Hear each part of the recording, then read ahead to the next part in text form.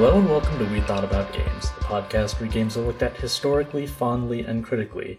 I'm your host Sid Menon, and tonight we're going to talk about Mega Man X4, a game developed and published by Capcom for the PS1, Sega Saturn, and PC. Joining me tonight are Abby Denton. Hello. And Bryce Duzon. Hello. Alright, so Abby, what's your experience with Mega Man X4? What is it? Christmas Day. Whatever would have been the year after it came out. I don't think 97, 98.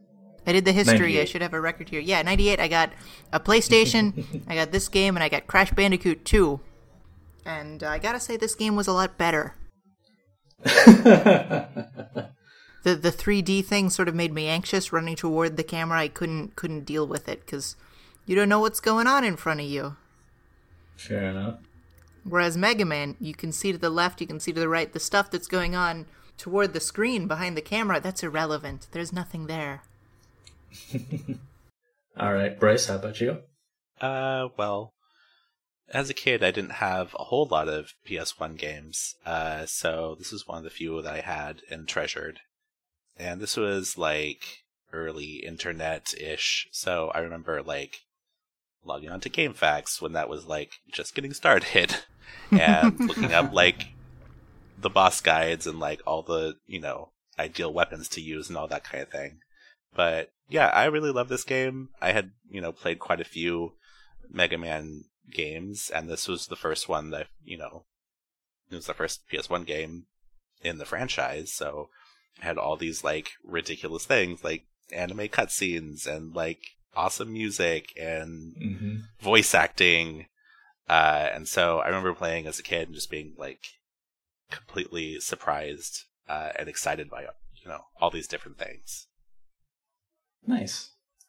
Yeah. A family friend, their son, for some reason, had the PC version, and he burned us a copy for my brother and I. Yeah, we kind of played it without much context. I think I'd seen Mega Man X before. But yeah, it was my first one, and of course, because it was the cool thing to do, we immediately looked up cheats and played with Ultimate Armor X. But yeah, it was a lot of fun, and I also opened up the cutscenes on the CD without any context, so there's a cutscene that kind of shocked me as a young child, and we'll get to it. You'll know. What did it shock you for? I wasn't expecting much violence in a Mega Man X game. Yeah, I felt the same way. What was playing it on the PC like? The Mega Man series and the Final Fantasy series, they both always had PC releases, but as far as I was concerned, they were mythical. I never saw them. I don't know anyone who ever had them. What on earth was it like playing, a game sort of as athletic as Mega Man X? I actually also had Final Fantasy VII twice on PC. What? That thing had really bad controls. Now, for the PC version of Mega Man X, I guess it's just because I was, in middle school, so nothing was beyond my skill level. I don't know how I pulled it off, because, I tried it again on my Vita recently, and I died to the first boss. Huh. A little harder to control on there, but still, that's pretty bad, considering how many times I beat this game. I was actually a lot worse at video games in middle school. That's weird. Well, the example I always use is with Rocket Knight Adventures on the Genesis. The first time I played it, I was so young I didn't know what the word difficulty meant, so I didn't change it. And I got really far on it, and then I set it to kids difficulty on emulation in high school, and I got absolutely hammered. Huh. Alright, so, Abby, you want to take the history? So when we're coming into the release of Mega Man X4, this is sort of after the release of X3, which is sort of how sequences work. There's 3, and then you have 4, and X3 was sort of received as more of the same compared to the first 2 Mega Man X games. They were all very, very similar graphically, very similar upgrade scheme. X3 actually, I think, did a lot of things that X4 took back out, like the chips and getting to summon your right armors, but it was still sort of seen as 16-bit stagnation. Everyone was excited to see sort of the next big thing. There was actually a big drop in magazine review scores going into X3, and so people were sort of baying to move to the 32-bit era. And so Capcom had been releasing the game sort of every year up to this point, but then for X4 they they took a year and a half because they really wanted to take out all the stops, which is hilarious to us now, having seen The Last Guardian take 10 years to complete. Mm-hmm. And Final Fantasy 15 and Persona 5. No, I'm talking about things that were worth the wait. Wow. So X4 sort of does a lot of graphical flourishes just sort of to show off that it's the new generation, like the giant first boss, which they'd had before, but he's a much bigger boy. Sort of like chasing you through the stage, and there's all the stuff with like the doors that you can sort of see either side of in the first level, which sort of blew my mind when I was little. All the water in Web Spider's stage and all of the CG stuff going on in Cyber Peacock, that was all trying to show off, and compared to Mega Man 8, which was sort of its contemporary as the first 32-bit. And obviously in history, this was the first game where Zero was the main character to up the ante for the new gen, which sort of took away the big brother figure status that Zero used to have, and now he's sort of diegetically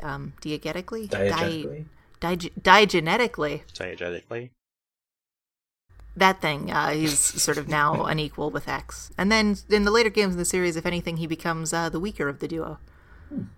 Like X6, where he doesn't show up until late, and he and X sort of have to share power-ups, where he's sort of always going to come in a little bit behind. With this game, there's improvements in pretty much every single front. The graphics are a lot smoother. I wouldn't say there's any feeling that like there's a frame of animation missing in the SNES games, but there's just so many more on this version. They'd actually done a PlayStation 1 release of Mega Man X3. That was the year before. It seemed kind of more like a BT porting effort. It had anime cutscenes, which were novel at the time, but compared to X4's, like, they look kind of cheap. I never knew X3 had anime cutscenes. Yeah, I didn't either. Yeah, I mean, outside of the opening, the ending actually I don't think had one. It just had, like, the credits of X and Zero running down the highway. But they did put in a new credit song for that. But also they replaced the boss intro screens with anime ones of them like doing something and posing, and it does a camera close-up, which mostly doesn't feel cheap, except that Blizzard Buffalo's name is written in big letters as Billzard Buffalo. I went to college with him. But also the sound effects are a lot higher quality, or the X-Buster has a much more punchy sound to it. And the shot effects look a lot more powerful, even the basic shots. Yeah, I remember the sound design and music of X4 being really impressive. The things that always got, like, stuck in my head were all the, like, different voice clips of, like, the bosses attacking and stuff. Like, I was watching the long play for the game to, like, remind myself of everything. And that sound that the mushroom boss makes when you hit him with lightning web, that, like, has been stuck in my brain for like years now. Oh, that actually was a question I wanted to ask, is Split Mushroom or Aquaman, who has a more annoying voice? I think they might be the same from Is it the 8, yes? Because Swordman in 8 is definitely the same sort of Australian dude that Colonel is voiced by in this game. Oh, really? I never put that together. Huh. They did add voice acting, which is more of a, in a modern sense, a novelty, but it was really cool at the time because none of the voice acting's good. Yeah, it's fine. It's serviceable, but it's not, like, great. In a tradition they carried from Mega Man 8, X has a much higher voice than people probably imagined him having. I remember being surprised by that, but also surprised that Zero's was so deep. I remember him, like, grunting, like, it's not over yet, every time you hit low health, which happened a lot with me because I'm not very good at this game. Sorry, but yeah, the voice acting's cool. And also the soundtrack, like Bryce mentioned, it's much higher quality. Like, it's moved on from the sort of Nintendo chip sounds to the Super Nintendo's sort of MIDI samples. I mean, the SNES has that, like, cool reverb effect that kind of is pretty well known, but outside of that, especially X3, the instrumentation, a lot of people complain about it because it's supposed to have, like, a hard rock sound, but it's a hard MIDI guitar, and it sounds kind of grating. For X4, they actually have sounds that sounded much more like synthesizers you'd hear in like a soundtrack or a song. Like if you listen to a demo for like one of the demo songs that comes in like a Roland, what's it, JV880 or one of those synthesizers, it's like, this sounds like a PlayStation game. And I think that kind of equipment had become more popular around that time. And you can hear it here. It's a lot more melodies and solos. Talking of really good music pieces, I think this is one of the only times when the music of like the intro of the game changes when it's brought to the US for the better. The J-pop for this game is a little mediocre. I remember I had One More Chance like on my computer as a kid, and I'd listen to it until my parents grounded me. The US intro sounds much more like the music that's in the game, whereas in Japan they licensed the song Makanai Ai ga Kito Aru by Yukie Nakama, which is just like a house song. I saw the music video for it actually, and even that one says AKA Rockman X4 intro song. And it's just like one of those 90s videos of some, like, here's a musician, but they're just going, like, they're on a train, and now they're doing their laundry, and look at how normal they are. You know, Reploids had to take trains, they had to do laundry. We see Mega Man on a train ride in this very game. But yeah, they also had some gameplay changes in this because of the added buttons. You could use the X-Buster while having other special weapons equipped, so you weren't going into the menus quite as much, though you could also switch weapons using the buttons without going into the menu. That was also used for Zero's, like, Giga Crush too, right? Yeah, and Zero's new playstyle is actually very different from X's because he fights exclusively with his close-range saber. Yeah, which I thought was really cool at the time. I liked how X and Zero played like, completely different characters. But it also made it so that playing as Zero was a lot more difficult than playing as X. I was actually going to say that I find Zero a lot easier because I have never used like one of X's or like any of the Mega Man's like special weapons ever. Like I never think to switch over to one of the other weapons, and unless it's a boss that needs a weakness that I'm having trouble with, then it's just not a thing that I think about, because it's like elixirs in RPGs where you don't want to waste it. No, yeah, totally. Whereas with Zero, you sort of have like infinite. I think there are like 2 that have weapon energy, or maybe that's a later game. The Giga Attack has weapon energy. Yeah. Yeah, but like otherwise you don't really have to worry about like, oh, I missed the uppercut. That's fine. I can try to set this guy on fire a few seconds later. Right. Yeah, there's just a few specific places where Zero kind of is penalized for his playstyle. Especially because it's still an old school platforming game where running into enemies harms you. Right. His attacks are likened to fighting game inputs, but they're a lot simpler than that, because you just hold like up and press the special attack button and you'll do the uppercut. Or you press it down and special attack when you're in midair and you'll do the ice dropping attack. I thought that was cool too, where you kind of had to put in inputs for the attacks. And it feels like there's a few different things that kind of came from like a fighting game kind of inspiration. Well, Magma Dragoon in particular, but also a couple of the other bosses felt like fighting game characters than just like, oh, this is a boss and this is their pattern type thing. Alright, so let's get into it. The game has actually 2 different intro cutscenes depending on which character you pick. So in X's intro, you see a mansion with a mysteriously cloaked figure that's definitely Sigma because you played the other 3 Mega Man X games, and he was in all of those. And this person looks exactly like Sigma and sounds exactly like you'd think the villain of these games would sound like. And he's meeting with a character named General, who's the head of a group called Repliforce. And he wants him to destroy the Maverick Hunters, who are the people that X is part of. You possess enough power to destroy them!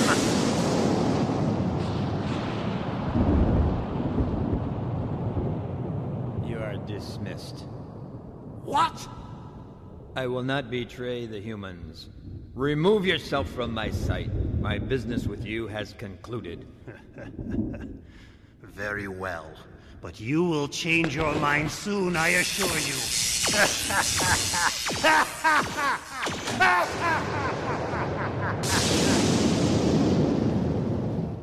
Sigma just walks off with his turned on, like, energy sight. Just got it under his cloak. Seems dangerous. Yeah, because he's especially holding it in a way such that General can't see it. So it's close to his own chest. Sigma dies more often than he eats breakfast, guys. Whereas Zero's intro cutscene, he sees a shadowy figure that's definitely Dr. Wily, because if you played the other Mega Man games, you know what he looks like, and his silhouette stands out, if for nothing else than his giant mustache. I actually thought Dr. Robotnik might have built Zero. But who are you? After him. He is my nemesis. Our rivalry is what gives me motivation in life. Now go. Destroy him. That's an order.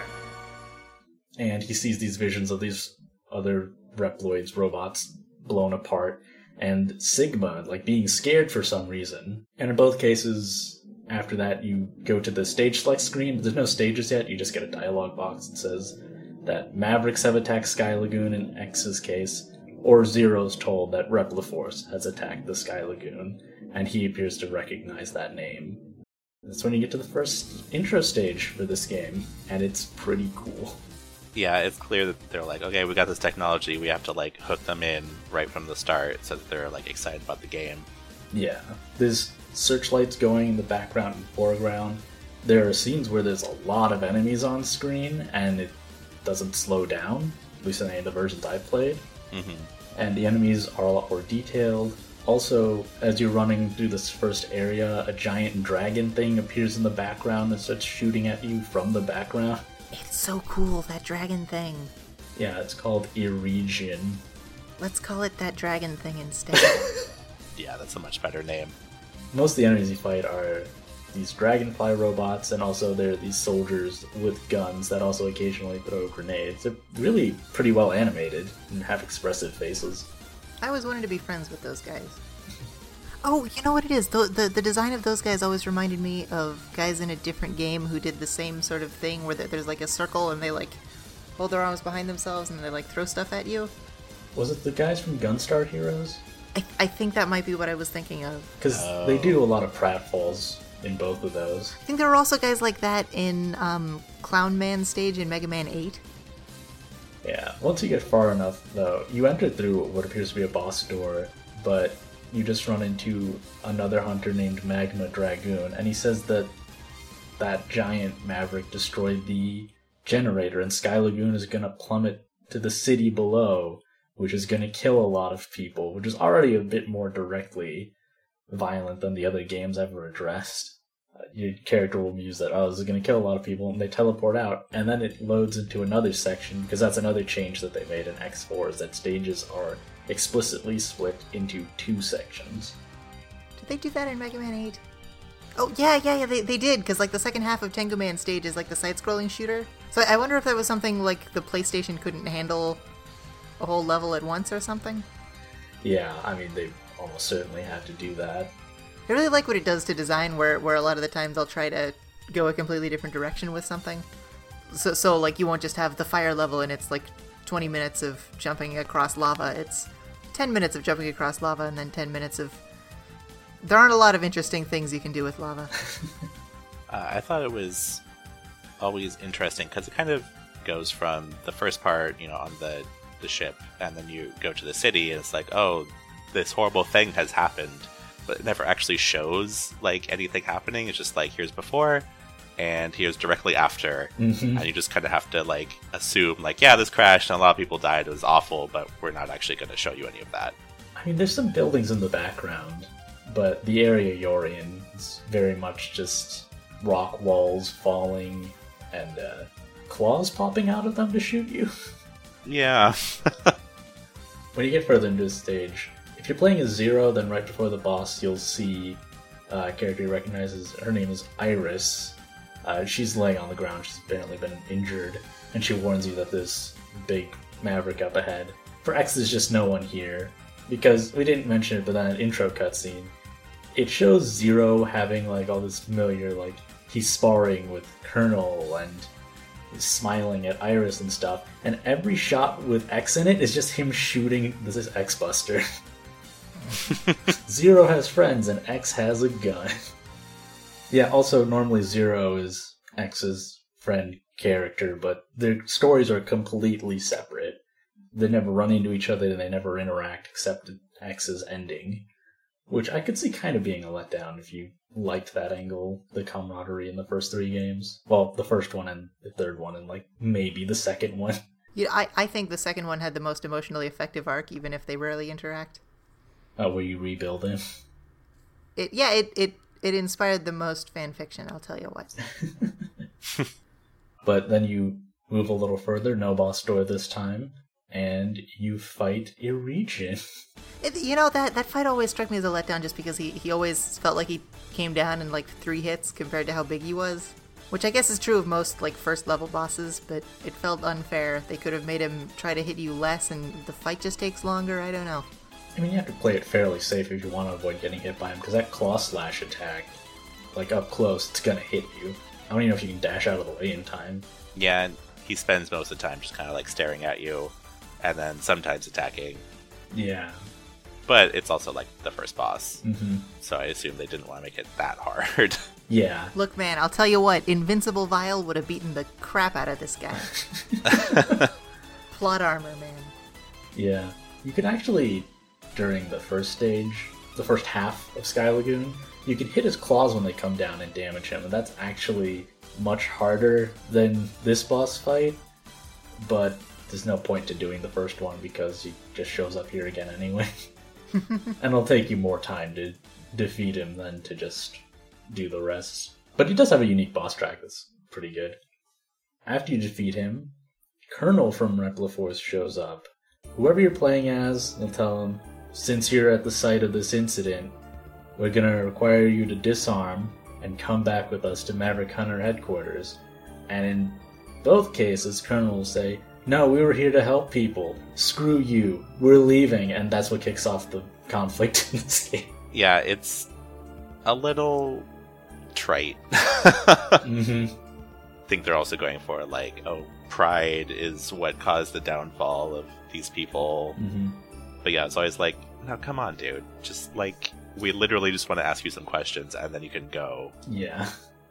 I think what it comes down to is that the Maverick Hunters are the guys who search your bag at the movie theater to make sure you're not smuggling in candy. They're a bunch of narcs. I mean, yeah. Sigma did nothing wrong. Tweet at the podcast with the hashtag Sigma did nothing wrong. The next cutscene you get, after you clear the intro stage, General is announcing to the rest of Repliforce that they're going to build a refuge in space away from humans because they've been unjustly accused and they don't want to attack anyone, they just want to live separately. This is about our liberty and security. We must battle for our own individual rights and our own survival. Together we will build our nation, a sanctuary for all Reploids, our own utopia. Let us forge onward towards a new golden era for the Repliforce. I too share the general sentiment. Take heed, we have no other choice.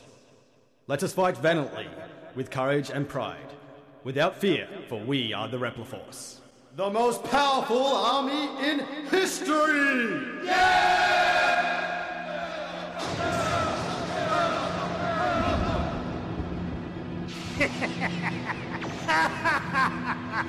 The General has finally taken action. And now, my Maverick Hunters, what will you do? I'll be watching closely from here on out.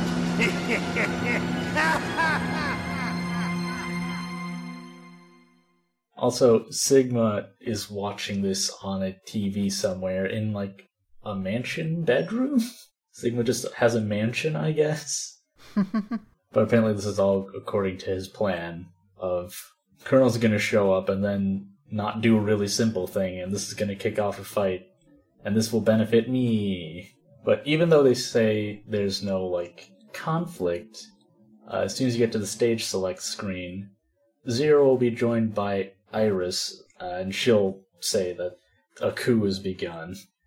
Whereas X will meet a character who you might have seen in the intro, named Double, who looks like a rotund man in a yellow football outfit with a football helmet on. I like Double because when he appears in the intro, he does that 80s sitcom thing where he's like in the middle of an activity and then he notices the camera and like turns and smiles. Yeah.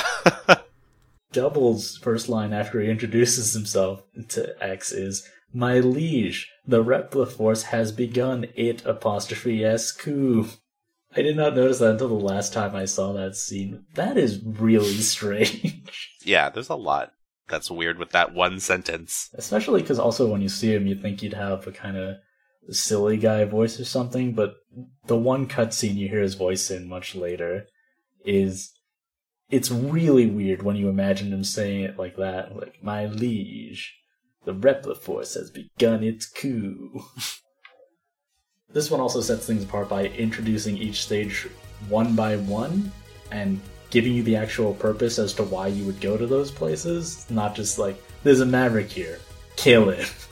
I like how the Colonel is like, look, we just want to leave peacefully and start our own society, and then X/0 immediately finds like, oh, here's like 8 Repliforce members who are doing all sorts of bad shit all over the world. Mm-hmm.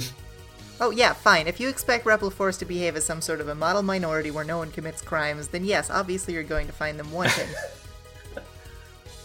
So for more than a few reasons, there's a multiple orders viable. That's true in every Mega Man game. That was obviously the appeal, is that you could do stages in whatever order you want, but some fights or stages were a lot worse. But in this case, they actually do a few things to make multiple orders viable.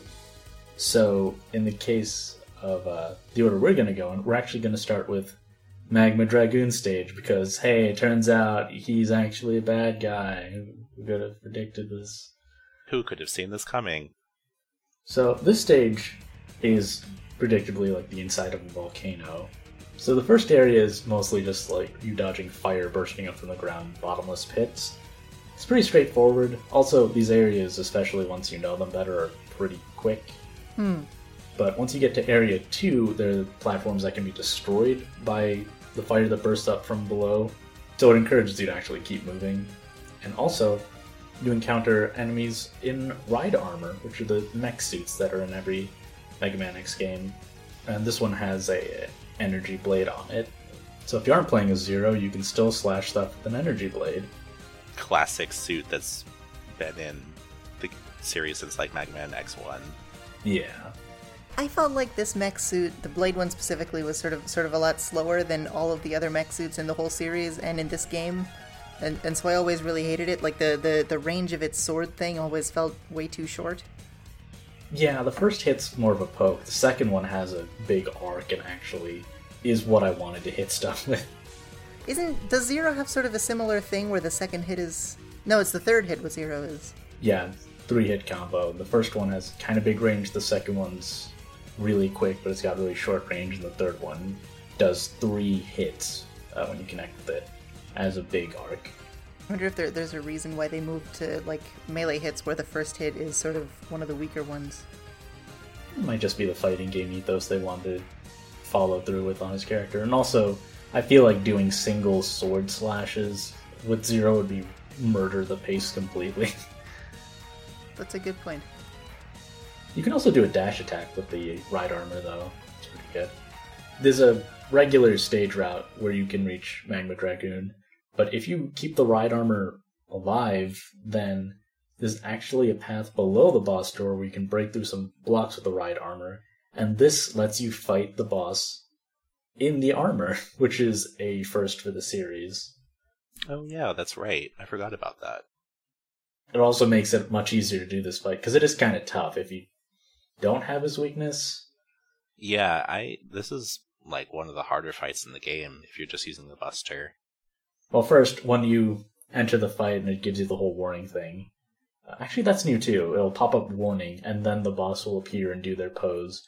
And then they'll have a little dialogue with your character, which, in Magma Dragoon's case, it's just like, I love murder, ah ha ha ha ha. But in most other cases, it's, I'm gonna fight you now. Yeah, it's always kind of like the same sort of message of, no, we're not gonna surrender, I'm just gonna fight you until I die. Yeah. I really liked Magma Dragon's fight. He's very like fast, and I like that he literally has Hadokens. I think he also does the Shoryuken, the uppercuts. I think so, yeah. And he has some dive kicks. Also his attack where he will like look more like a bird and shoot a huge stream of fire out, so you have to wall jump. I loved his head in that one. Yeah. There's a really good statue of him doing that move, like a resin model kit, that I kinda want to waste money on. He's pretty rad. And for this boss fight, this doesn't happen after every boss fight, it's just for this one, but after you kill him, his like torso and head are still there, and he'll say that he did it all because he was offered a chance by him to fight X or fight Zero, because he always wanted to, and apparently sparring doesn't exist in the year 21XX. And for beating Magma Dragoon, X gets Rising Fire, where he'll shoot just a fire shot straight up from the ground, or he can charge it up and do an uppercut. That move is interesting because it's super effective against Sigma, but only because it's completely useless in every other circumstance.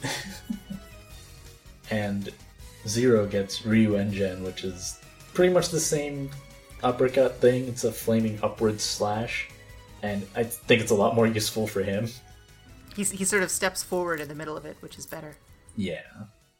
So next up is Web Spider's stage, and I didn't realize this until years later, just because I'm pretty sure I heard Web Spider's stage theme before I heard Rio by Duran Duran, but I think the intros to these songs are kinda similar. This stage looks really nice, by the way. It's just got like flowing water and greenery everywhere. I love the merman enemies that like jump out of the water. Yeah, they do like a spinning attack, and then they shoot you with their little spines, and they have a trident. They should be the boss design. That guy's so cool.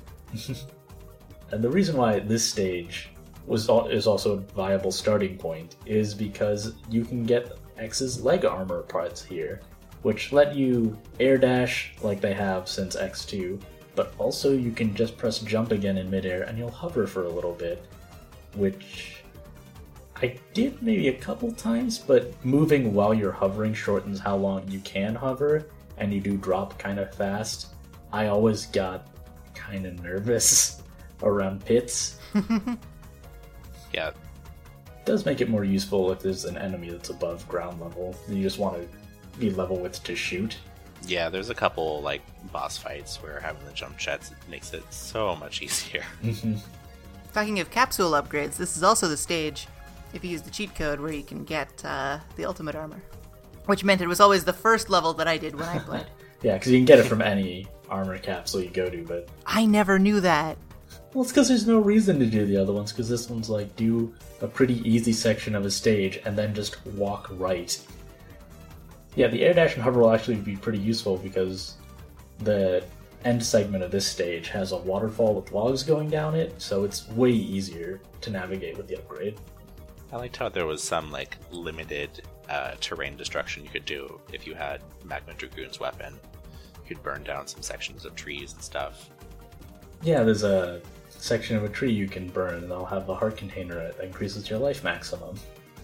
There's a few spots where they try to drop snakes on you, and some spiders set up some web traps, but yeah, pretty straightforward. You just have to not rush ahead, otherwise you'll get caught in all of it. And you get to the boss, and it's Web Spider, who makes a weird noise when he walks around, where he goes shake, shake, shake, shake. That is also another sound effect that has been lodged in my brain for years. Yeah. Also, he's defending a giant cannon that they're hiding in the jungle, so yeah, I don't know what that's for, Repliforce. That cannon grew there naturally. What do you have against biodiversity? I don't know if it's shown yet, but it's not treated as a big reveal, but the space base that the Repliforce wants to build has a giant gun on it also, so you need a space gun and an earth gun? Well, I mean, you can never have enough guns, right? You need the space gun for shooting at the Earth, and the Earth gun for shooting into space, Sid. I don't understand why this is difficult. Web Spider also launches these homing webs at you, mostly just sort of hides in the trees. He sucks. He's a coward. And once you do enough damage, then he'll form a giant web that he'll move around on, and also spit out smaller crawling spiders that will go up the walls, so you have to be careful if you're going to take cover on the wall to dodge his homing webs, and also not bump into him. Web Spider is interesting because he's one of the only video game spider bosses that's not scary, but only because you're too busy being annoyed. I'm glad he's dead. I'm glad X killed him. You know, usually I can mourn for them because they have personalities. Web Spider is just a jerk. And for beating Web Spider, X gets Lightning Web, which shoots out an energy web just a set distance, so it can go through walls or just end up in a wall. It does constant damage on the spot it lands, and also X can use it as a platform to wall jump off of, which will be important for an upgrade later. And Zero gets Raijin Geki, which you just press the special attack button without doing anything else, and he'll do a lightning thrust attack. Standing thrust attack, he doesn't move forward or anything. It does a lot of hits. It's actually, I think, more powerful than a full combo, or at least a little faster to get to the multi-hit part. Next stage is Storm Owl, which is kind of suspect because Mega Man X1 had Storm Eagle, though there is, I think, in the comic or some other extended material states that Storm Owl always had a rivalry with Storm Eagle. That's awesome. Which I can understand if Really? you were Storm, also bird, but less cool bird. So here's actually a question while we're comparing the two. I always thought that the pulley platforming system thing in Storm Eagle's stage in X, I never really like sort of waiting for pulleys to slowly move along a circuit.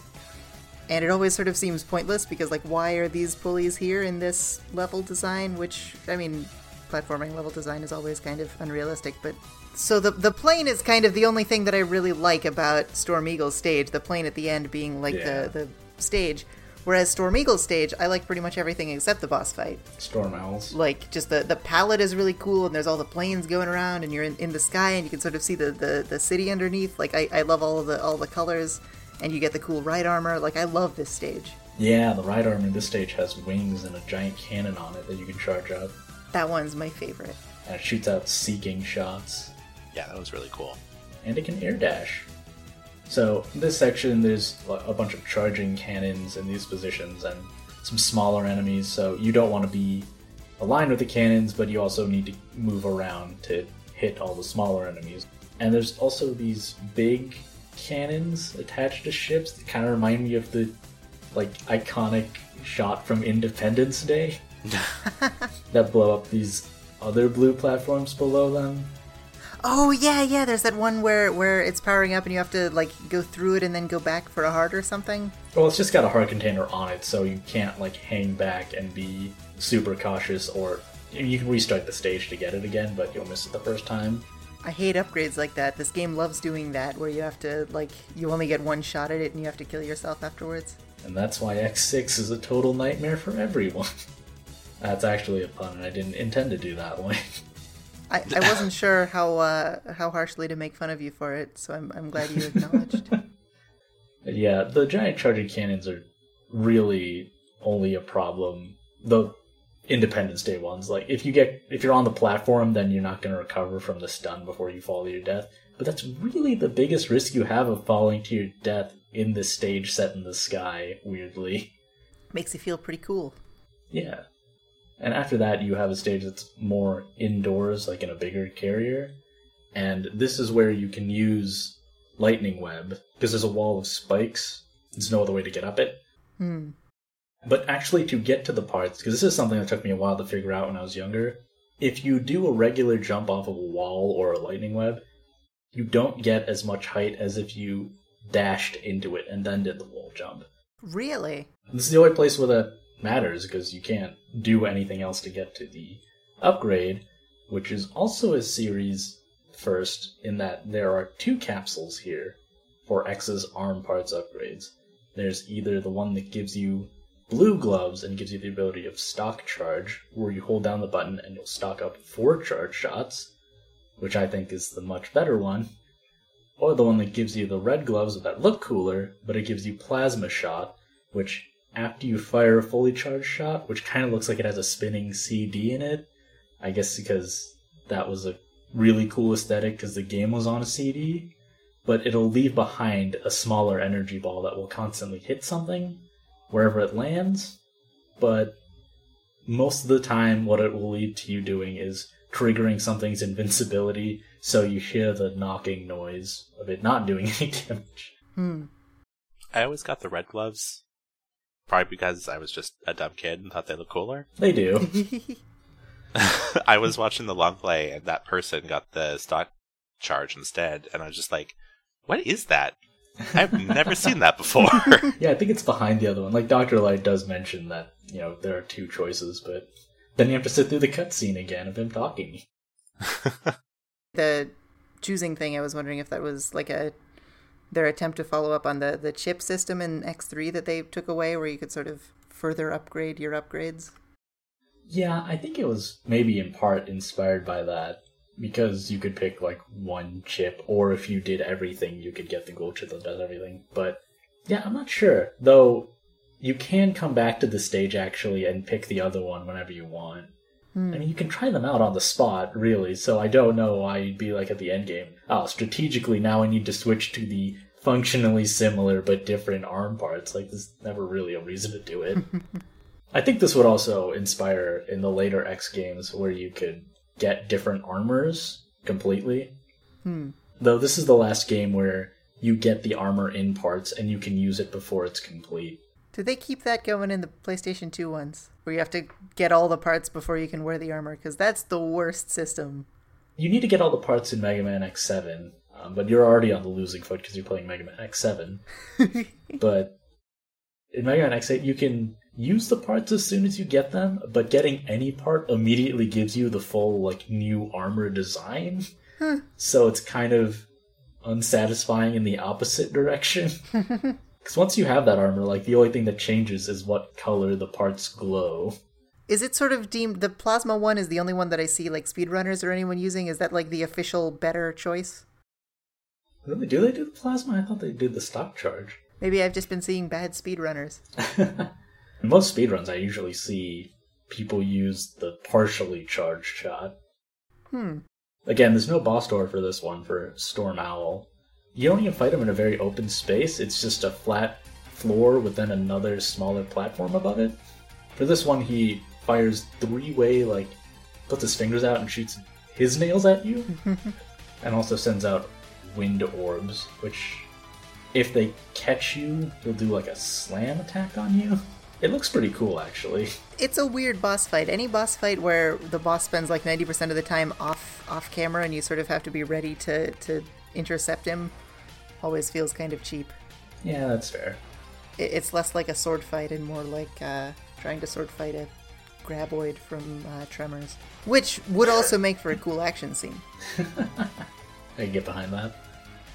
His only real addition in Phase 2 that he can summon these giant tornado attacks. They take up a lot of vertical space. They're not like a Storm Eagle, Storm Tornado. I mean, if we're talking direct comparisons, that fight, you had the risk of being blown off the stage and he would dive in from the top at you. This fight's a lot more safe. Also kind of weird because Magma Dragoon's boss arena had the lava on the sides, so there was actually more of a platforming risk in that one. Yeah. And for beating Storm Owl, X gets Double Cyclone. What it does is shoots the little wind orbs diagonally upwards in a little arc in two directions, which is a very specific enemy layout. Yeah. I don't think it ever comes up. Meanwhile, Zero gets Tenkuha, which turns his Z-Saber into a purple Z-Saber. And that can destroy enemy projectiles, and it looks cooler with Black Zero. Very true. Next stage is Frost Walrus, and this one immediately starts with a visible reference because there's the frozen corpse of Blizzard Buffalo in the back. This one has much more atmospheric music. I mean, ice levels generally have pretty good music of that sort, but in this case, especially for this series, I think a lot of ice stages definitely had a lot more energy and fun to them, and this one, I actually don't think this part has any percussion at all. Yeah, it's very, like, kind of quiet and melodic. Yeah. Most of the enemies here are these small snowboarder dudes and snowmen and yetis. You'll mostly encounter the snowboarder guys on these forming and disappearing ice slopes. Like, it appears at first like maybe they're obscured from your view and they come into it, but no, they actually are forming and disappearing repeatedly. They don't do a ton of hazards with them, but it does keep you moving. And there's also these slowly rising ice platforms that are just like crack when they hit the ceiling.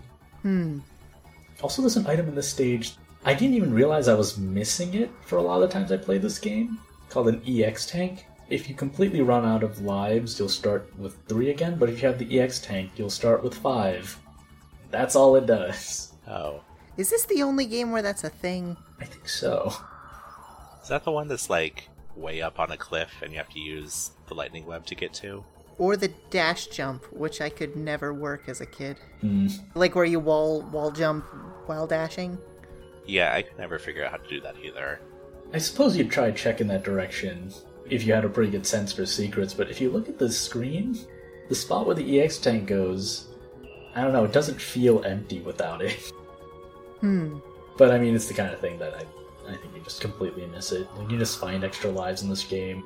Stages aren't that long, you don't need checkpoints that much. Yeah.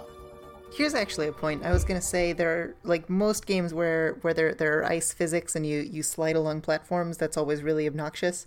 And I feel like there aren't even a lot of Mega Man games that do it very well, but this one I kind of like the idea where with all the snowboarders and you're sort of like timing jumps, and it's sort of like in OG series Mega Man 8 where you're on a snowboard, but you're not on a snowboard, it's just sort of trying to time your jumps while you're sort of floating, which I think is sort of what you want to do if you're trying to bring in ice physics, like to actually play with it. Yeah. And the EX tank is sort of above, like right where you're sort of getting ready to turn while you're doing the slope. Yeah. So that's sort of why I would always ignore it, because I'd sort of be getting into the vibe of moving. Ice physics are otherwise not too harsh, except when you're on slopes where it'll make you accelerate really fast. And yeah, the EX tank is right by there, so you just have to say, they're kind of shunting me in this direction pretty quick. What are they hiding? When you get to the end of this section, there's a sub-boss that's this giant ice claw. And I think the weirdest thing, I don't know if either of you felt this way, but the actual ice claw thing that forms, it looks like it's shaded like an SNES game. Yeah, kind of. It kind of looks like it came out of, like, an older Mega Man X game. Yeah, it's very strange, because the actual core part is shaded like everything else in the game. With like a sort of richness of color, but it seems like there's far fewer on the ice hand. This fight's not too bad. The boss usually just does the thing where it'll form spikes on the ceiling, try to crush you with them, or ram into you. And after you do enough damage, it turns into an ice spike ball that'll ping around the arena. It would be probably more challenging, but it doesn't have a lot of health. And like Zero especially can tear through this thing really quick. Yeah. I like the idea of the boss, like how it uses ice to kind of change its own form. But it doesn't get the chance to do a whole lot. But after you kill this sub-boss, you get teleported to Area 2, and this has much more melodic music. This is the only area, too, where the music outright changes between the two sections. This one is much more about maneuvering around these frozen ice cubes, and you want to destroy them in such a way that you don't set off bombs that could hurt you or release enemies. Since it's a constrained space, having the flying enemies that can shoot at an angle is pretty bad for you. And also you need to break them in a specific order if you want to get the weapon tank, which you can use to refill your special weapon energy. The bomb and the block thing was kind of interesting, because that was the same shtick they used for, Grenade Man in Mega Man 8? And so they're sort of like opposite themed bosses with the same gimmick, which is kind of cool. Not opposite. Explosions and ice are not... In a way. Explosions, the opposite of ice. Well, yeah, like, I mean, I have a nice cold drink in front of me, and if you put a grenade in it, it wouldn't be a nice cold drink anymore. I feel like there's probably a One Piece character who loves drinking a glass of grenades. Yeah, probably. Also, this area has more of the Mets. They're the little army helmet guys that have a little face underneath and just two little legs, and they're adorable. later in the stage, there are these bird enemies that if you don't blow them up for a certain amount of time, they'll glow and then the screen will white out and get covered in ice. And it'll add a hazard to that small section. Those guys are cool. Yeah, they look really cool. I feel like that's a very Mega Man X, or the original Mega Man sort of enemy, like those guys that would light up the screen. Or like those, the weather control things in X2. Oh, yeah. I like enemies like that. They're really fun. So after you clear that section, you reach Frost Walrus, who's most notable for being huge. Again, sort of like, was it just Frost Man in 8? Yeah. He's a giant, too. Though, like, Walrus feels bigger in a way that feels like one-upping.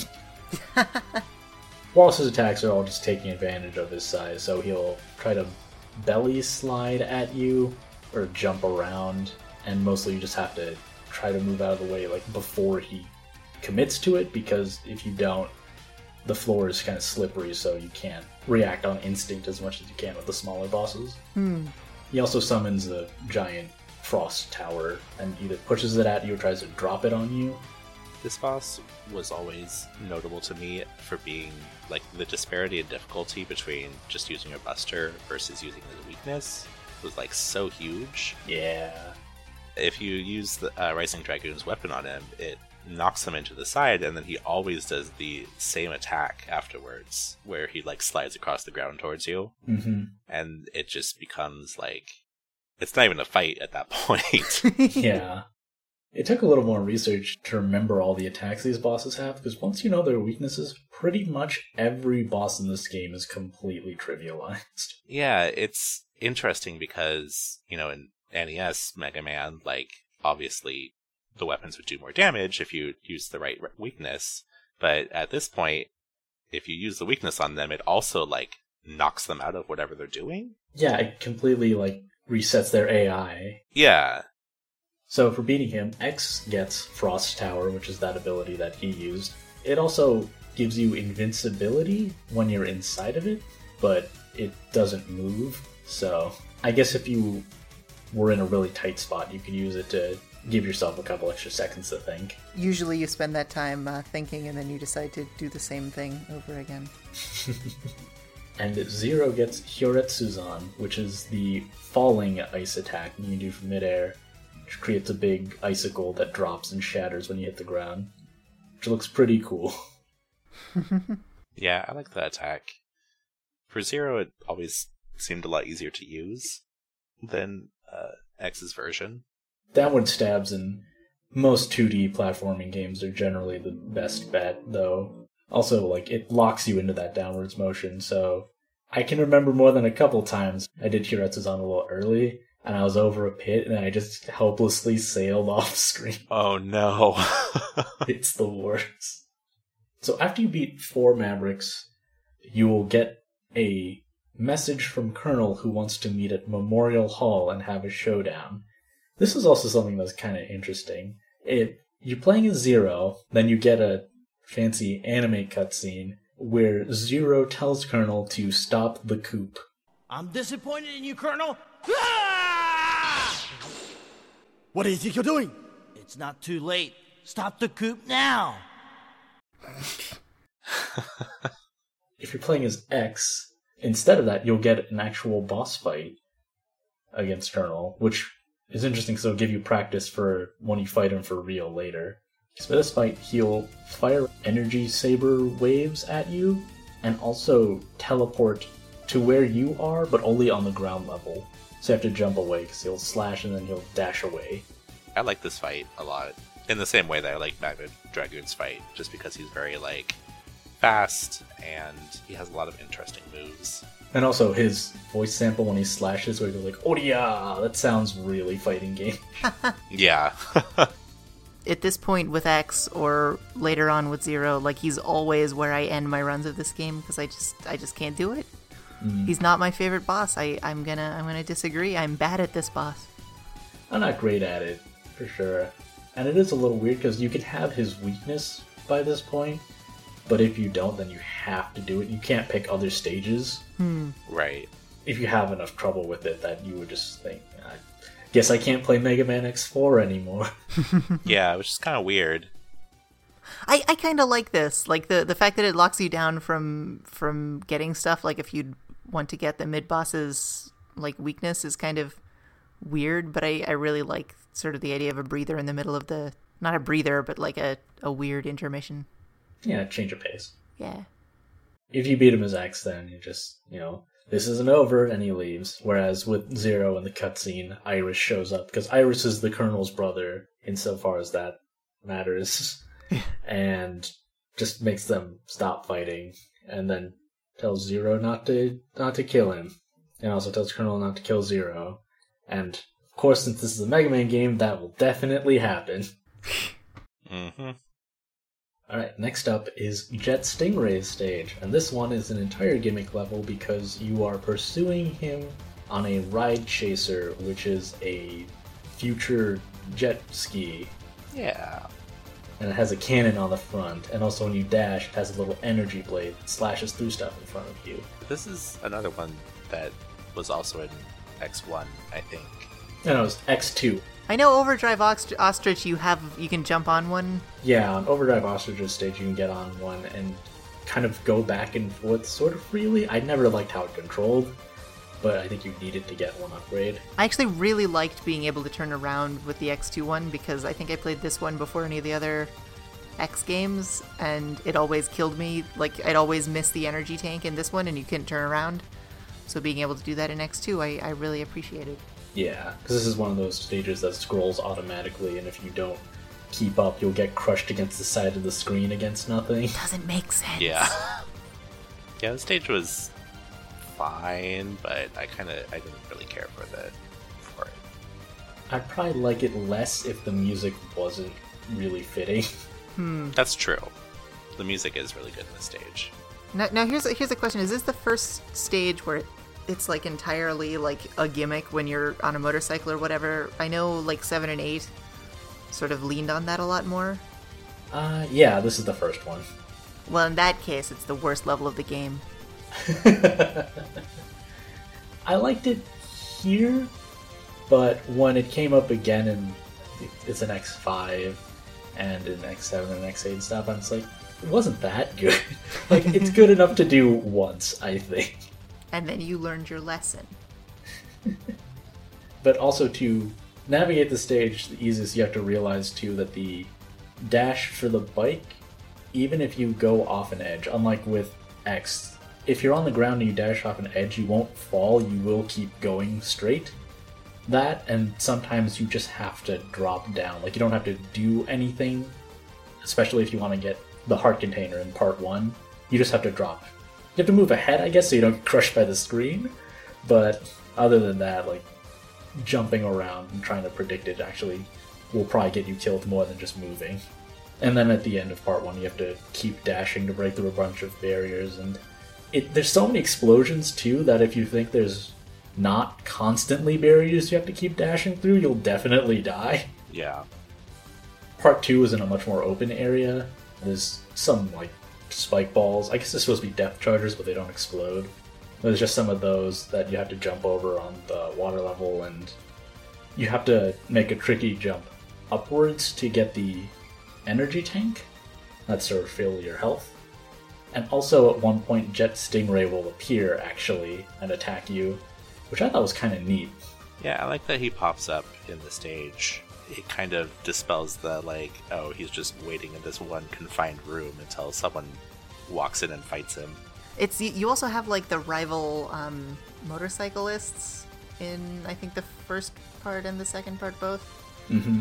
I really love stuff like that. Like that, the guy in the opening stage, like, showing up and trying to claw at you, and in the first X game where, like, different bosses, if you've defeated them, like the lava in, what is it, Flame Mammoth stage, like, won't be hot anymore and you can walk on it. Like, yeah. that sort of stuff is always the best part of the game, like the bosses interacting with you and affecting things, because usually they're just sitting in a room. Yeah, it seems like the series should have moved more in that direction of interconnectedness. They did that in X1, and X2 and X3 I don't really remember that. They really didn't. And then X6 tried to bring it back in a really terrible way. But yeah, after you get through the section, the bike will just go flying off in the distance, and X or Zero will jump off of it. There's also a health refill, actually, before this boss explicitly, which I remember being pretty nice. And then you fight Jet Stingray. He attacks with dives, like he'll float at the top screen and then rapidly dive down to hit you. He'll fire his weapon, the Ground Hunter, which will fly overhead, and then once you pass under it, it'll go down immediately to hit you, or he'll shoot it down at the bottom of the screen and will move along the floor. And I think you can do both at the same time, so you really have to navigate around the middle of the arena more than other fights. I thought this one was actually pretty tough. Yeah, I hated this fight. He's really difficult if you're just using the Buster. And actually, even using Frost Walrus's attack against him makes it easier, but it's still got some challenge to it. I think this one and the Colonel are where I usually would call in my brother. He also does an attack where he'll like fly horizontally off screen and then come in from the top or bottom. Sucks. It sucks so much when they do that. And shouts, yeah. Wait, does he? I completely forgot about that. He's like, yeah. That's great. Yeah. Okay, I take it back. This guy's the best. He's a total bro. Him and Mondo Gecko and all the other Ninja Turtle buddies, they should all just hang out. Oh wait, there was a Manta Ray Ninja Turtle buddy. That's what I'm thinking of.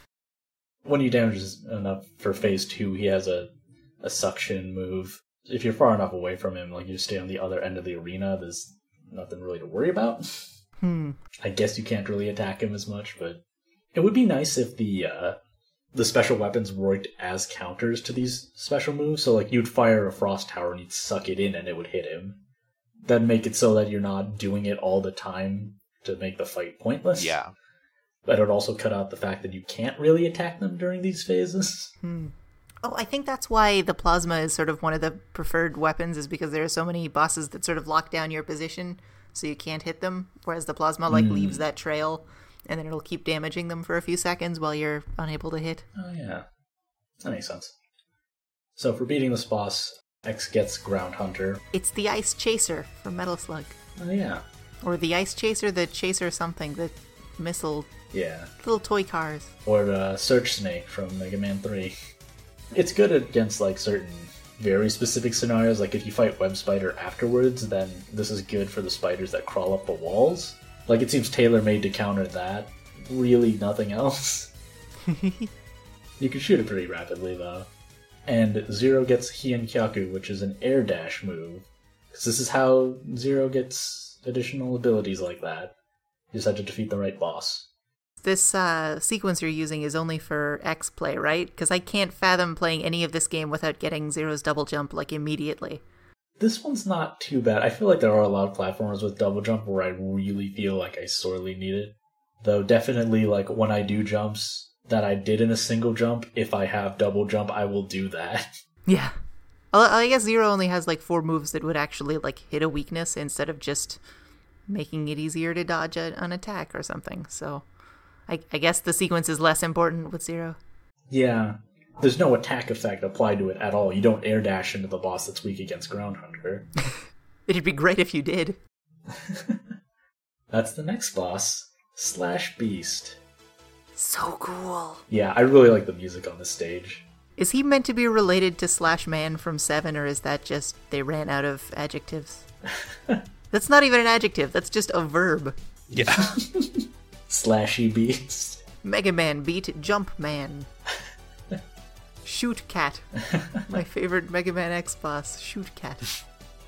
Yeah, I like this stage a lot. It's the materials transport for Repliforce, so it's on a big moving train. Yeah, so now Mega Man is committing terrorist atrocities on public transportation. Is it public?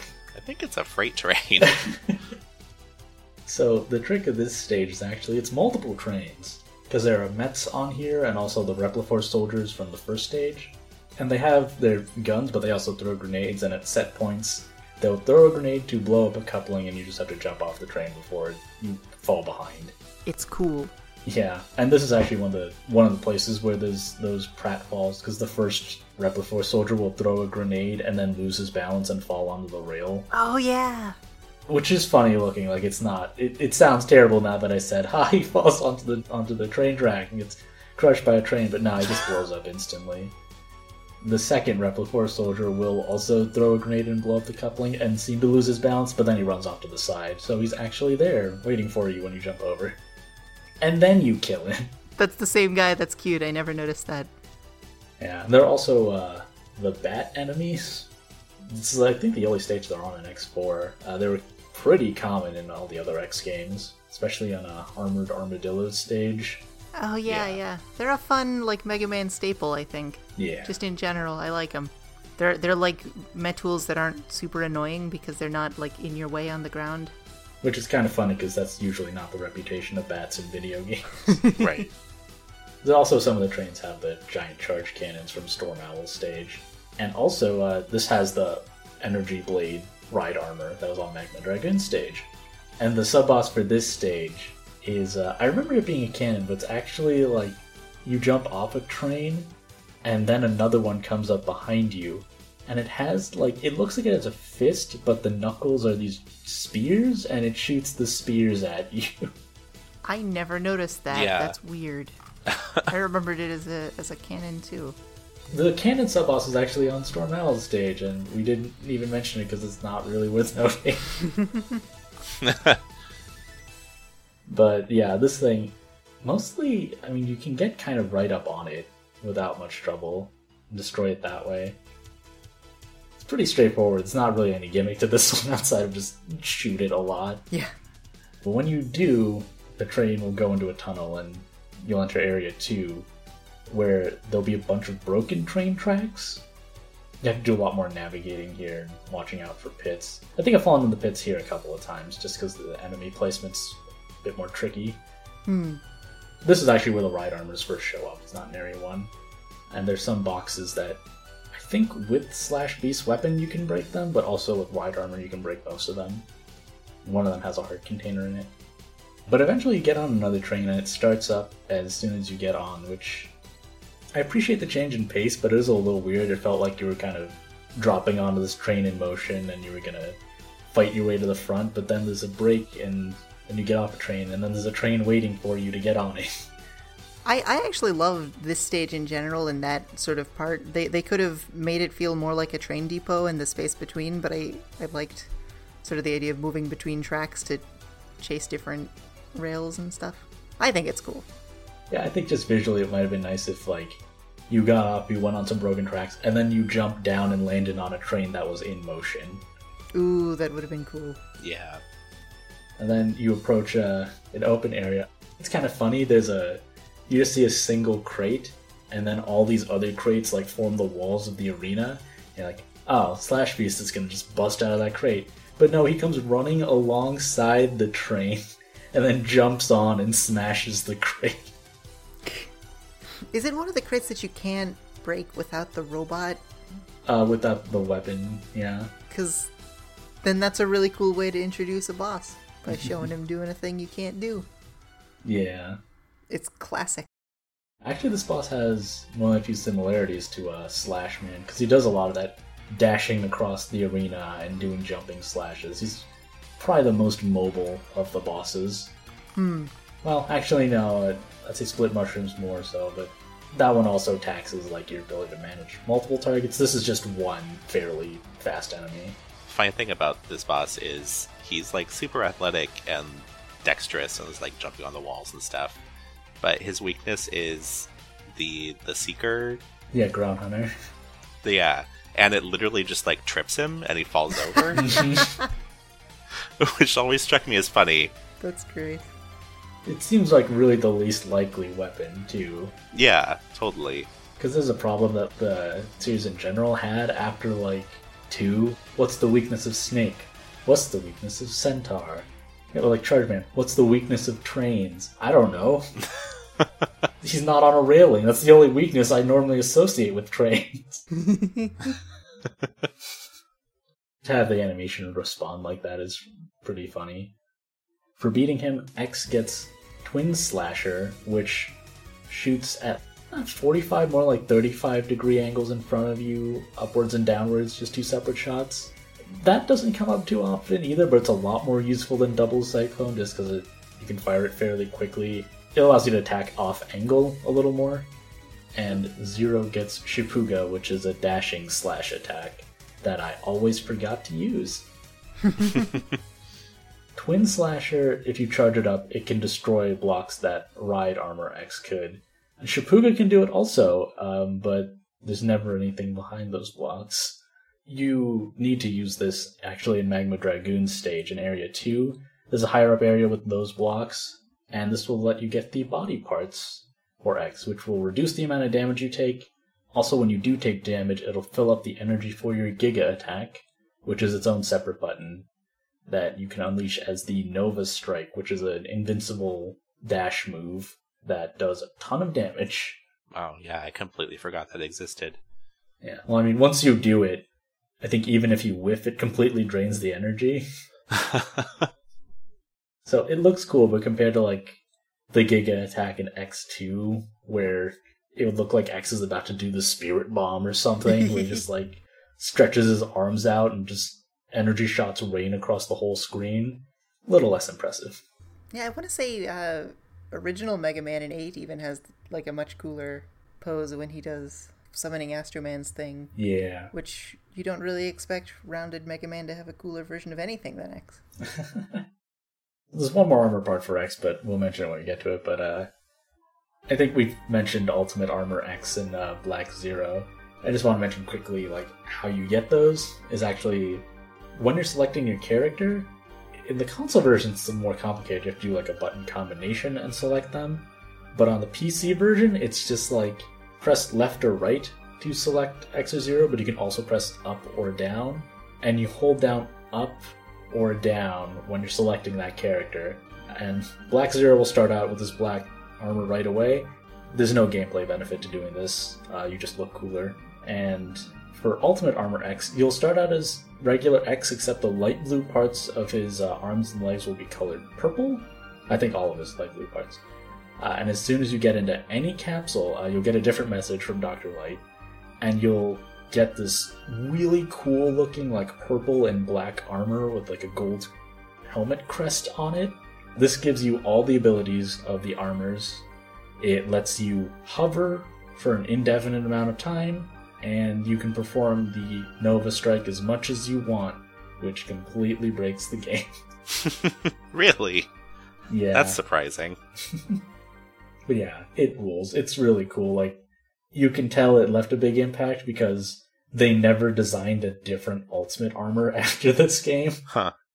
It's pretty good. I think we actually have an email to the effect of it, but I think it's good that you can access this stuff with pretty basic cheat codes so that you can still experience the rest of the game. Well, I guess in X's case, Zero, it's not going to help you any. It's the best cheat code. It adds new things to the game. That's the only reason. It is also nice that it's a completely new set of armor instead of just, here's all the armor at one time, which would feel more like a regular shortcut.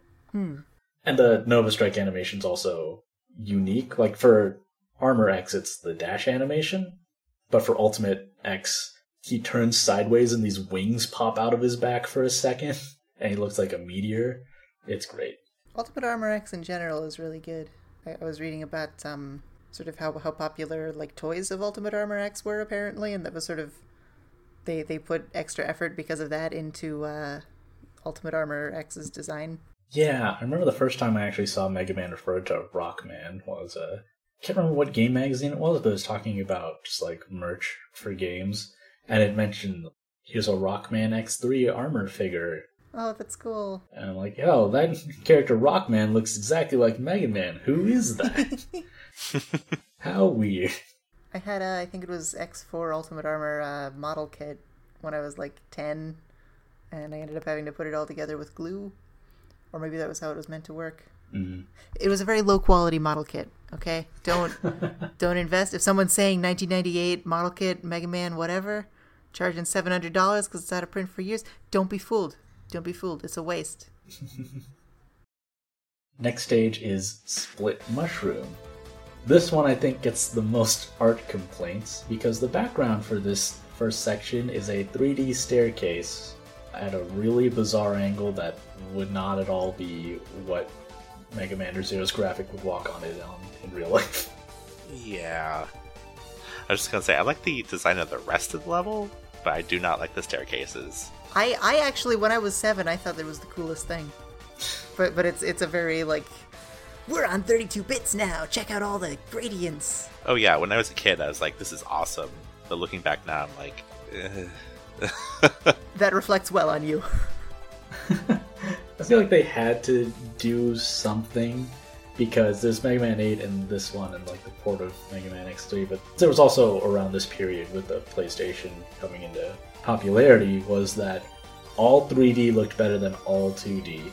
Like I have a memory in middle school of playing Super Metroid on an emulator, but my friend looks over and is like, oh, is this one of those crappy like free games you got? Like, yeah, let's go play some more let's play Final Nightmare Fantasy Creatures. Yeah, Final Fantasy VII. These games look terrible now. I am shocked that Nightmare Creatures and Final Fantasy VII have been mentioned in the same breath. me too, actually. I feel we should be doing a penance of some sort. I was just trying to think of like a PlayStation 1 game. Medal of Honor Underground, there we go. The game Yeah. also doesn't look very good. But yeah, so they had to do something. And then, later that year, in Japan, like the next year in the West, they get Mega Man Legends. And then people, again, could be like, this isn't the 3D Mega Man I wanted. And then Mega Man X7 would come out, and then they would all feel like fools. So for the staircase part of Split Mushrooms stage, you'll encounter these enemies that they're in a lot of the Mega Man games. Actually, they have a front-facing shield and they pop it up to shoot at you, and that's when you attack them. There's some of those here, and there's some bats accompanying them. So you do have to back off. Since the background is fake and you're not really like moving through a level, it's hard to really track like how your movements affect the enemies. But once you clear that, there's a little teleporter. And this isn't considered Area 2, even though it moves you to a new scene. There's a walled-off lab with all these robotic plants with thorns coming out of them. Those things are cool. Yeah. It's got little flowers that shoot energy shots at you, and these little shutters that close behind you, giant ladybugs. You think actually, for the area boss, the Maverick would be a ladybug instead of a mushroom. Yeah. Yeah, it doesn't really fit. I like that the X series wasn't always animals and they had like mushrooms and sponges and sunflowers. Mm-hmm. That was always really fun. Oh yeah, Wire Sponge was in X2, so I guess once you reach that point. Though I still don't like Tornado Tunyon in X8 or X7. What is that Tunyon? It's an onion. What? What? She's an onion! I'm glad I skipped X7, but that's also great. I mean, some of the boss names in the other X games people make fun of, but I'm sorry. Duff McWhalen is a great name. Yes. Metal Shark Player is a great name. Yes. I really like the aesthetic of the stage. I like the theme of nature kind of encroaching on technology. I think it's a really cool visual aesthetic. This might be the stage with the most hazards, but it's kind of hard to tell, because the way the area looks, it feels the most hostile to you. Yeah. Even more so than the volcano. Yeah, somehow. I like it because it really follows along sort of the theme of you're breaking into a mad scientist lair. So the sub-boss for Area 1 is a bigger ladybug with spikes that pop out of its back, and it just tries to break platform you're standing on once it finishes spinning up. And you can kind of cheat this boss by just making it so the boss stops under a place that's already broken while you're jumping over it, or using the hover. But when you don't realize that, it's actually kind of tense, because if you run out of platforms, it's just spikes below. Yeah, this sub-boss is actually annoying and difficult the first few times I tried to fight it. This guy, incidentally, according to the wiki, is named Tentoroid. Okay. Sure. And the smaller version that's invincible is called Tentoroid BS, which is quite accurate. Uh-huh. So after you defeat the sub-boss, you go to Area 2, which has a second 3D staircase, which has similar enemy layout, but it also adds the bouncing spinning wheel enemies, which when I said your back and forth movements, it's kind of hard to tell how it affects stuff. The perspective and everything makes it really weird to tell how much you should back off or go forward. Twin Slasher is pretty good here. because it's about at the angle of the staircase. So after you complete the staircase section, area 2, there's a section where there's these drills that will actually like crack parts of the level, so you have to move out of the way before you get pulled down with them. Which, yeah, definitely adds to the feeling of the stage being hostile. Though you have to let them break one point and then sort of jump up on the open space that the cracked section of the tunnel has revealed to get an upgrade. Heart Container, I think. It is pretty tense though, and like it's easy to not know where the section that breaks off will start or end. And then you get to the elevator, and this section, I normally don't like stuff like this in games that aren't Streets of Rage 2, but this elevator segment, there'll be spiked vines that pop out that have laser flowers on the end, and so you have to move out from under them and make sure you don't like jump back down on them while the elevator's passing them. And then once the elevator pushes far enough, it'll blow them up. And also smaller flying enemies will come in from the top. It's pretty well paced. This one isn't as bad as like other similar levels in other platformers. Like I think even in other Mega Man games, there've been a few of these segments, and I'm never too fond of them. Usually I really hate areas where like you can shoot out the flower laser things and then they'll grow back a few seconds later. Usually that really annoys me. The bees in Web Spider always like confused me because I was concerned with where all of the matter that was being used to build these bees, where it was coming from. Eventually they'd run out. It doesn't make any sense. But when they're plants, I kind of think it's cool. And so I actually really like the same thing. I'm a huge hypocrite in terms of my design preferences. But like seeing them like sprout out again, it's really neat. Yeah. When you get to the end, there's actually a health and energy refresh. And you also don't enter this one through a traditional boss door. You come up and the shutter just closes behind you. And then Split Mushroom shows up, and man, this guy has an annoying voice. Yeah. I'm Split Mushroom, but you can call me Handsome Guy.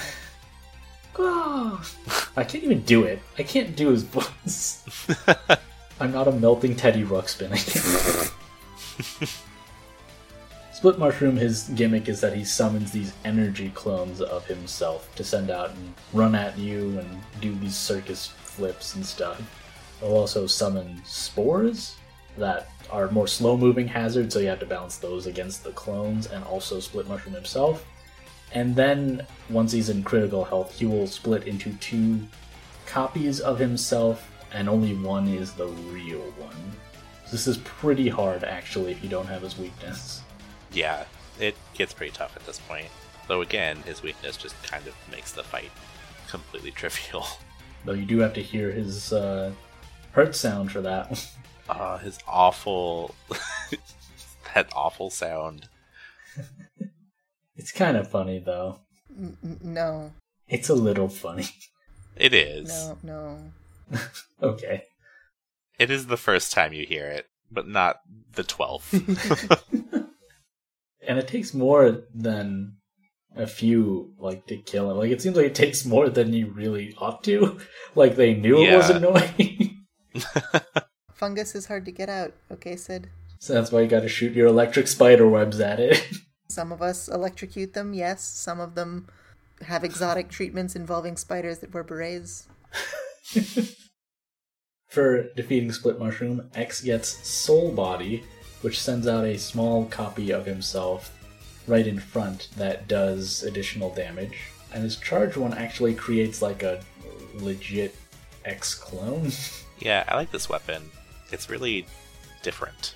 I was going to say, I don't think I ever enjoyed X's weapon with this because I knew what Zero got from this boss, and it was so much better that like it always just felt like a hollow reward. I don't want a consolation prize. Yeah, Zero gets Kuenbu, which is a double jump ability, and Kuenzan, which is a somersault slash, which replaces his regular aerial attack. Once you have a Tenkuha, the purple saber too, like, you don't have to worry about bullets almost at all, because you'll just spin in a circle and blow every shot coming up at you at the same time. Yeah. I don't think after you get the spinning slash, you ever do a normal slash again in the game. I don't think there's never a use for it. All right, and the Final Maverick is Cyber Peacock. This stage is super cool. It's kind of like a cyberspace speedrunning challenge. Yeah, this stage is really interesting. You'll walk up to a certain a panel, and then it'll put a little target on you and tell you to hurry up. And you'll have to rush through these areas with a ton of small, like, triangle things that sort of float in space and dash at you. And there's these yellow static orbs where if they grab you, it'll, like, hold you in place for a while. They don't do much damage, but if you either spend too long getting to the end, you'll see the hurry up thing pop up again. Also, if you get caught by these orbs, it will reduce your rank at the end.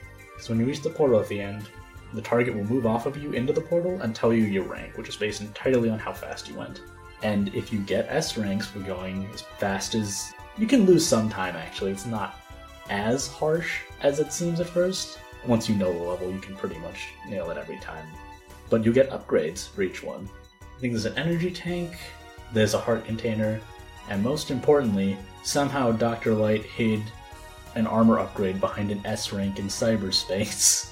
You can get the head parts for X, which is one of my favorite upgrades in the entire series because it lets you use X's special weapons if you don't charge them up as much as you want. I completely forgot about that. Yeah, that's super nice. Is that the only useful head upgrade in the series? I guess you can kind of like headbutt the blocks in one, and that's kind of cool. I thought that sucked, honestly. I thought that was really... Because I always thought of, like, the head upgrade as the computer sort of upgrade to his mind. And then X1's like, you smash shit with your head if you ram your head into it really hard. Upgrade, you're Mario. Well, it's one that you actually use, I guess, is... Well, yeah, but in a way that felt, to me, like, kind of contrived, like they couldn't think of anything, so they added some blocks afterwards. Like, that's probably not the case, but coming to that one later, I felt that way. I'll give you that. But yeah, this actually made me use special weapons more often, which didn't necessarily lead to me doing it more in other Mega Man games, but it did make me realize, hey, using special weapons during the stages is actually a good idea. And now I'm picking up all this weapon energy that if I was using up my weapons, would refill them, so maybe I should use them in other games. Then you get to Area 2. This cuts out the ranking thing, but instead has these switches you press and they'll flip the stage upside down like instantly. And you need to do this to manipulate these giant purple orbs that will dispel these purple energy floors. There's no other way you can get through them, so you just have to manipulate that and move some hazards around. I always wish they did more with that mechanic. Yeah. Yeah, it's kind of there and gone before it's really expanded on. It's like a step beyond, Magnet Man, where you'd like flip your personal gravity. Yeah. But you're moving other stuff around. But I guess like already with trying to break things through the floor, like you're already sort of seeing the limits of what they were willing to program for that. So I guess if you had to do more, it would just be obnoxiously janky. And then you get to the end of the area and fight Cyber Peacock, who has two moves he primarily uses. One is that he just tries to teleport on top of you. It's weird. Sometimes he doesn't attack where he brandishes his feathers, but a lot of times he's just trying to teleport on you. It's like, I'm touching you now, I've hurt you. I'm pretty sure people just like Cyber Peacock ride with me on the subway every morning. It's awful. I'm not too hot on this fight. It's okay. I like the stage much, much better, though. I don't actually remember a whole lot about Cyber Peacock. That's fair. You think, like, with the way the stage kind of had a really cool concept, they'd have a boss that was much more trippy. Take advantage of the fact that he's a virus in cyberspace. Yeah, the stage was really cool, and then the boss at the end was just like, okay. Hope you have soul body. Yeah, exactly. It's kind of weird because Cyber Peacock has like my favorite color combination, like purple and green, as like his main colors, but even the art of him is just so bland. Like he just looks like the robot chicken from the Sonic cartoon series from back in the 90s. Oh yeah. Like he's got the same proportions, and it's just really obnoxious. Like he's just this skinny, lanky dude with admittedly kind of cool looking seaweed tails, but it's wasted. It's wasted. But when you beat him, X gets aiming laser, which works by putting a targeting reticle in front of you alongside a little track. And you can move it up and down with the up and down buttons, and when it highlights an enemy, it'll lock onto them, and you can press attack to just fire the laser at them. So this lets you attack in a pretty wide arc. I don't know that it does a ton of damage, but it looks cool, and it makes it a lot easier to just focus on navigating. Like, you just wait till you hear the lock-on noise. If you charge it up, it turns into a focused, straightforward beam that you can sweep up and down, but I didn't use that as much. It looks a lot more boring. And Zero gets Rakuhoha, which is the Giga attack, which is tied to the same button that the Nova Strike is for X. And this actually has weapon energy, so you can only use it a few times. It's really situational. Like, it makes you invincible for the time you're using it, which is kind of short, but fires spread shot everywhere, so I didn't really use it at anyone except Storm Owl, because it's his weakness. Yeah, I didn't really use it that much either. Also, Zero yells out, "Get ready," whenever you use it. Yeah. Yeah, I think if I played the game again, I'd probably be a bit more daring with it when I know I don't need it. Because I've seen some speedruns, and using that to give yourself some invincibility allows you to save some time. Oh, yeah, that makes sense. Alright, so with all the stages beat, you'll be informed that Repliforce is escaping to space, so you have to head to the spaceport to stop them. And this is a pretty short stage, but it is packed back to front with enemies. They counted on the fact that as X you have all these weapons with different attack patterns and defensive properties, and that Zero has his full range of motion and all his weapons, and he can blow up shots with his saber now. So there's tons of Repliforce soldiers with guns and grenades and bigger enemies, tons of those bouncing spike wheels that were in Split Mushroom stage. Pretty intense, but it's not too hard. It mostly feels like you're just cutting through a lot of dudes. I liked it. Yeah. Is this another one of those stages that's like mostly in the air? Am I remembering that right? There's a fair number of hits, but I don't think it's up in the air really. There are a lot of airships flying by in the background though. Well, I guess I was thinking about how like the first like final dungeon level in games like this are always really cool, where you're like beginning the infiltration into the mountainside or wherever the bad guy lair is always really fun. And I like it when they really like build on the fact that it has a setting and isn't just evil bad guy lair full of monsters, which I felt like this level did with all of the pits and everything. Conversely, to Cyber Peacock stage, I like the boss here a lot more than I like the level. You are wrong. Your opinion is incorrect. I accept that. So you get to the end, and Colonel's waiting for you. So if you're playing as Zero, then this will be all new to you. But for X, it's mostly the same, except I don't actually think it's even restricted to Phase 2. He'll do a move where he summons Thunderbolts that will appear in certain places, so you have to get in between, like, there'll be 2 together and then 3 bunched together, so you have to get into the missing spot. It's a cool attack. It's got a cool like effect to it that I like. Yeah. It has a little build-up before it strikes, so it's feasible for you to actually dodge it the first time you see it. Also, his attack patterns seem more aggressive than the Memorial Hall boss fight, so even if you have some experience with X, it's not entirely a repeat. Right, yeah. The conversation that the Colonel has, both with X and with Zero, is funny because it doesn't really make any sense. He's just like, no, we have to do this. We have to leave. And X is just like, no. I mean, the whole thing is kind of weird because I don't understand why X/Zero isn't just like, okay, bye. The conflict at this point is just kind of confusing. Yeah, also, you see ships flying around in the background. I guess that must just be the general, like, spaceport ships, though they do look like the ships from Storm Owl's fleet. Because when you beat Colonel, he says, Repliforce has already escaped into space. Like, then what are all these ships here?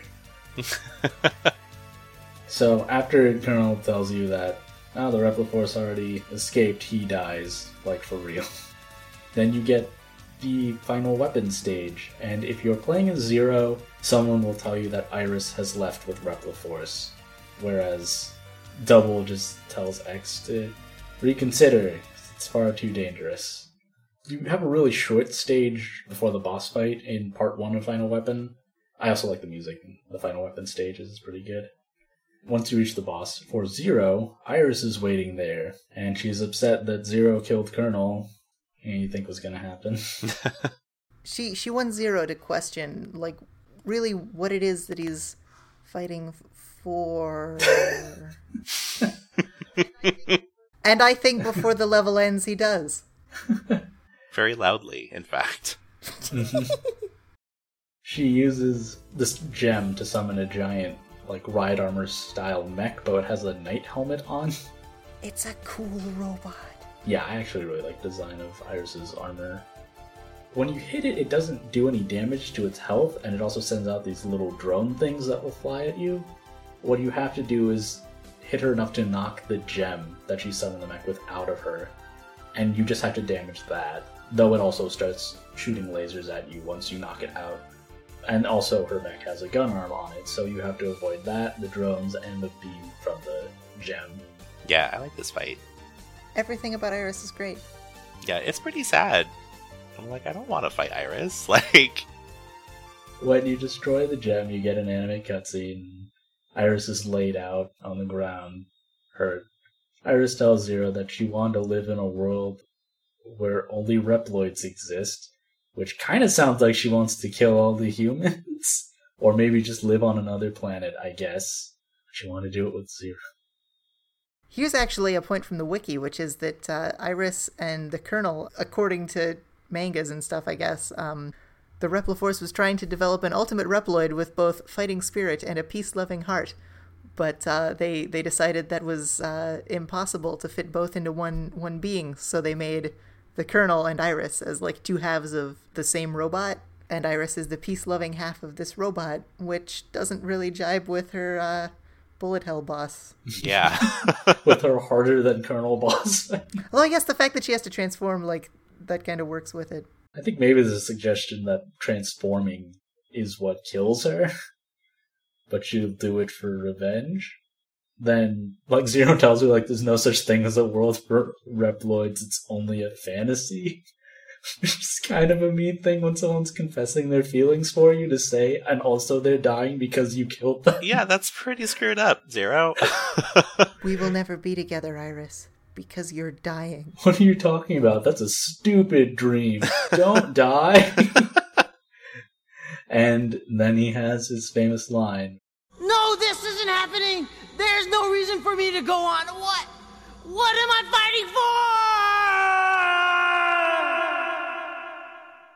People highlight the one line, but his whole lead up to that, like, he doesn't pause at all. No.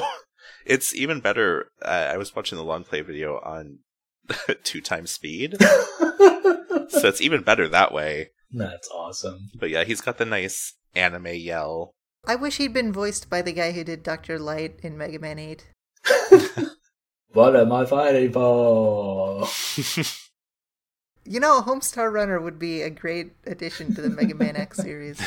Now we're going to get to the cutscene I mentioned that messed with me as a kid. When you're playing as X, once you leave for the final weapon, you get a cutscene of Double hanging out in the Maverick Hunter base, and he falls over and drops something, and the other Reploids call him a freak and say like, watch it.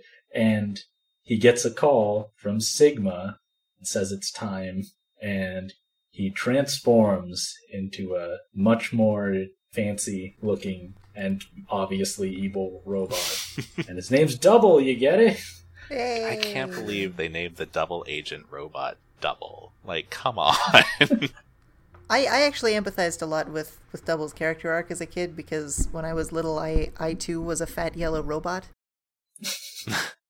I too transformed when I got older into a machine with energy blades. Those are some sick gains. He transforms, and then you see the robots freak out, and then this really intense, evil, like, hard rockin' music plays. He dashes at them, and a little energy blade pops out his wrist, and he cuts these Reploids, and, like, it's supposed to be oil, but it is 100% red, like blood. Yeah, it's blood. Like... Yeah, I just saw this cutscene out of context when I opened up the CD, and I'm like, oh, why is there so much violence? This really surprised me, too, when I played it, at 11 or 10 or whatever. Because I was like, what? Wow, what is happening? How did this get past this? I mean, I guess it's rated teen, but... Yeah, I guess so. the most egregious one is there's a shot of him cutting someone's hand off. Yeah. Oh man. Wouldn't even kill them. One of the Reploids in the base is on he's on the walkie-talkie radio with future robot X and tries to get him to respond. And then he gets cut down by Double, and then X is like, what's going on? And Double answers. And his voice also sounds different at this point, so, like, X wouldn't really recognize it. What happened? Report! Nothing to worry about. No further transmissions unless necessary to carry out the operation. Understood. I'm breaking contact. And now, X will be my next target. Oh, there's nothing to report, which is also super suspicious. He just says nothing to report, and then X is like, well, don't call anymore, and hangs up. I also like the way Double delivers the line, now X will be my next target. Like, I just want to hear the voice actor for Double say, hey. One of those voices. It's not really delved into, but Double's office at Maverick Hunter HQ is in a bathroom stall where he sells the kids drugs, just like the Fonz. Yeah, then when you get to the boss gate, he's in his normal football dope form, and X is like, what are you doing here? And then Double transforms. He has, I think, a couple different lines when he starts, but one of them's like, I'm so going to enjoy ripping you apart. Yeah. And then that, like, hard rock and evil murder theme comes on as his boss fight. It's so intense. I love it. But for his moves, he throws these, like, spinning energy blades, and also will jump at the ceiling and then dash along the floor at you. And I can't tell, it sounds like he's shouting evil slash, but it also at times sounded like he's saying diva slash. No, it's Devo slash. Oh. I like his spinning orbs that he throws out, because he shouts out, destroy, destroy. Yeah. Which is weird, because, like, the throwing the spinning blade attack is not really, like, the most aggressive destruction-looking attack. Yeah, not at all. And then when you beat him, X is still like, I trusted you, which, that's because you're an idiot, X. Yeah, and Double pretty much tells him it so. He's like, yeah, you're an idiot, that's why you trusted me. So he says his naiveness is his fatal flaw. That's not a word. No, it's not. Yeah, and that's just stage 1. When you get to stage 2, though, there's much less drama, but it's split into an upper route that has mostly spike traps you want to navigate around, and a lower route that has a lot of bottomless pits, but also a ride armor to help. Well, the final weapon stages just incorporate enemies from all over the game, so the lower route of Final Weapon Stage 2 has the Beehive from Web Spider Stage. The worst. The worst. They're in space. They can't even draw extra matter from any... That's just wasteful. But I'd like to reiterate, the final weapon is a giant space gun that, completely independent of what we're supposed to suppose is Sigma's involvement, Repliforce didn't want any trouble, they just built a home that's a gun. Yeah, they just built a giant space station that can also destroy the Earth in one blast, apparently. For self-defense only. I guess. That's why if someone breaks into my home, I have my grenade launcher ready. No, Sid. If someone breaks into my home, I have a moon-mounted death laser. Someone breaks into my home, I'll destroy the whole planet. Trained on my apartment at all times. So at the end of the stage is General, who is even more gigantic than Frost Walrus.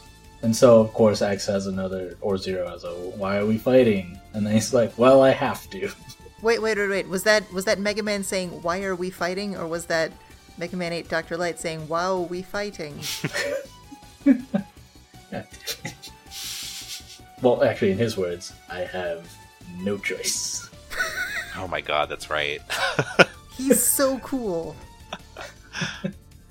Yeah, but for his fight, he mostly flies his giant mass towards you, so you have to jump all the way up the wall to get over him. His design incorporates brass knuckles. Yeah, he fires off rocket punches. But I like to think running into his head means you get stabbed on his giant mustache.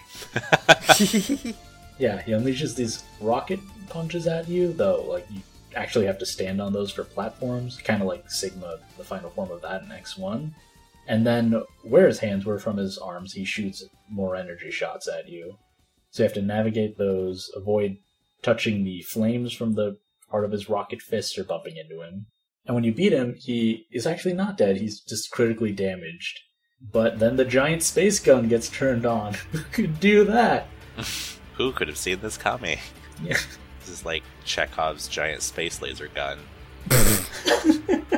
Well done.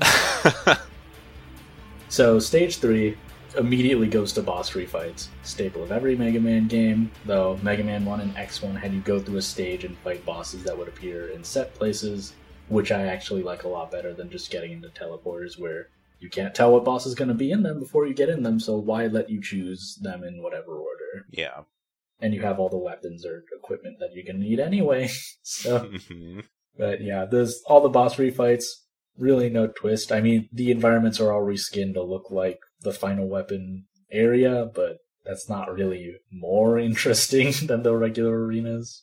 Once you get all that, you activate the central teleporter, and before you reach the boss gate, Sigma appears in like a Grim Reaper form.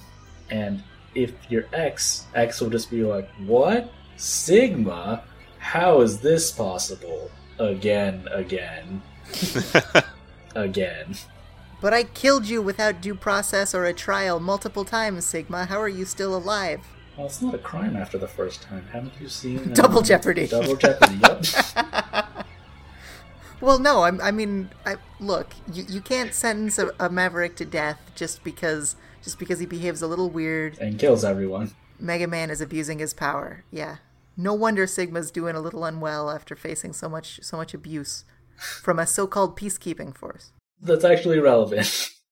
So, if you're playing as Zero, then you get a cutscene that reveals Zero's past.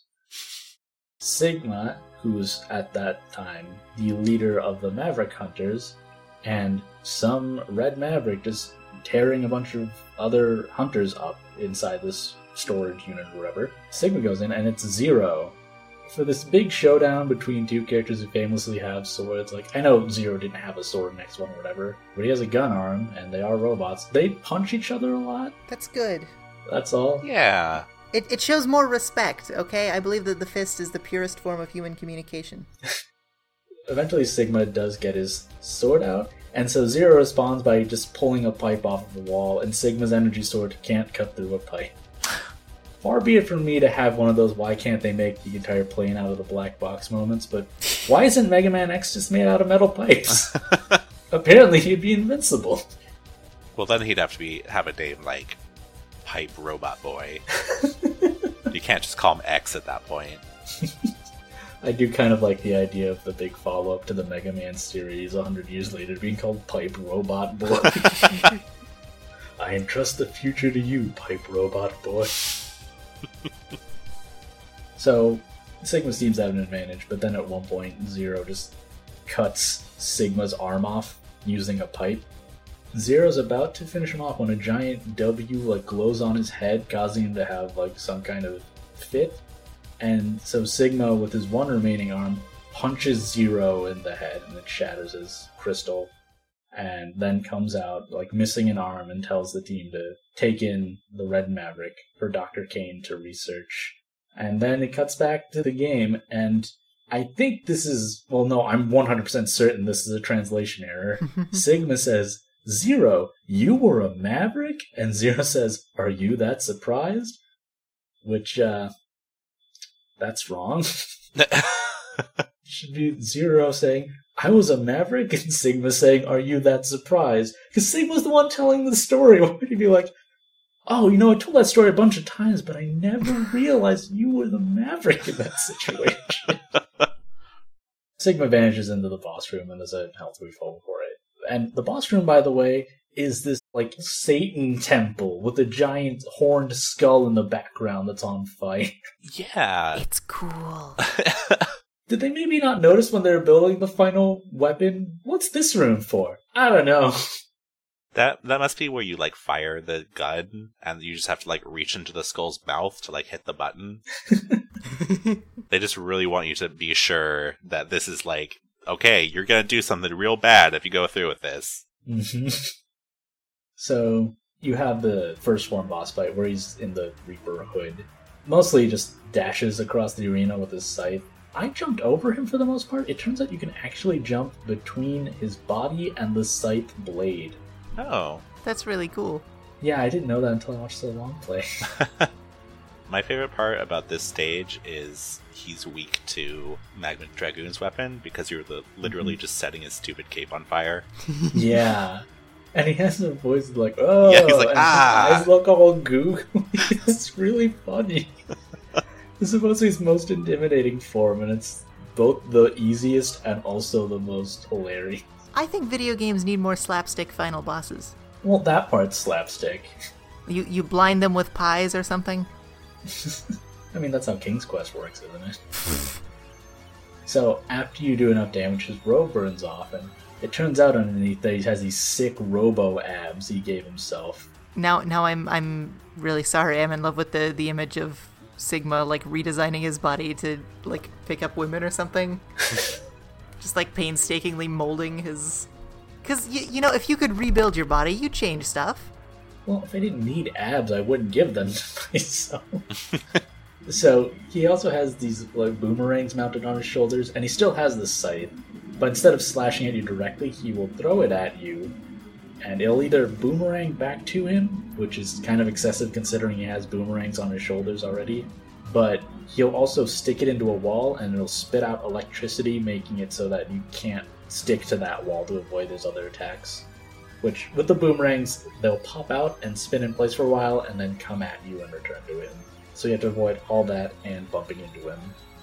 It completely explodes, and then a hole in the floor drops you into the next and final phase of the fight, which is actually two separate forms of Sigma.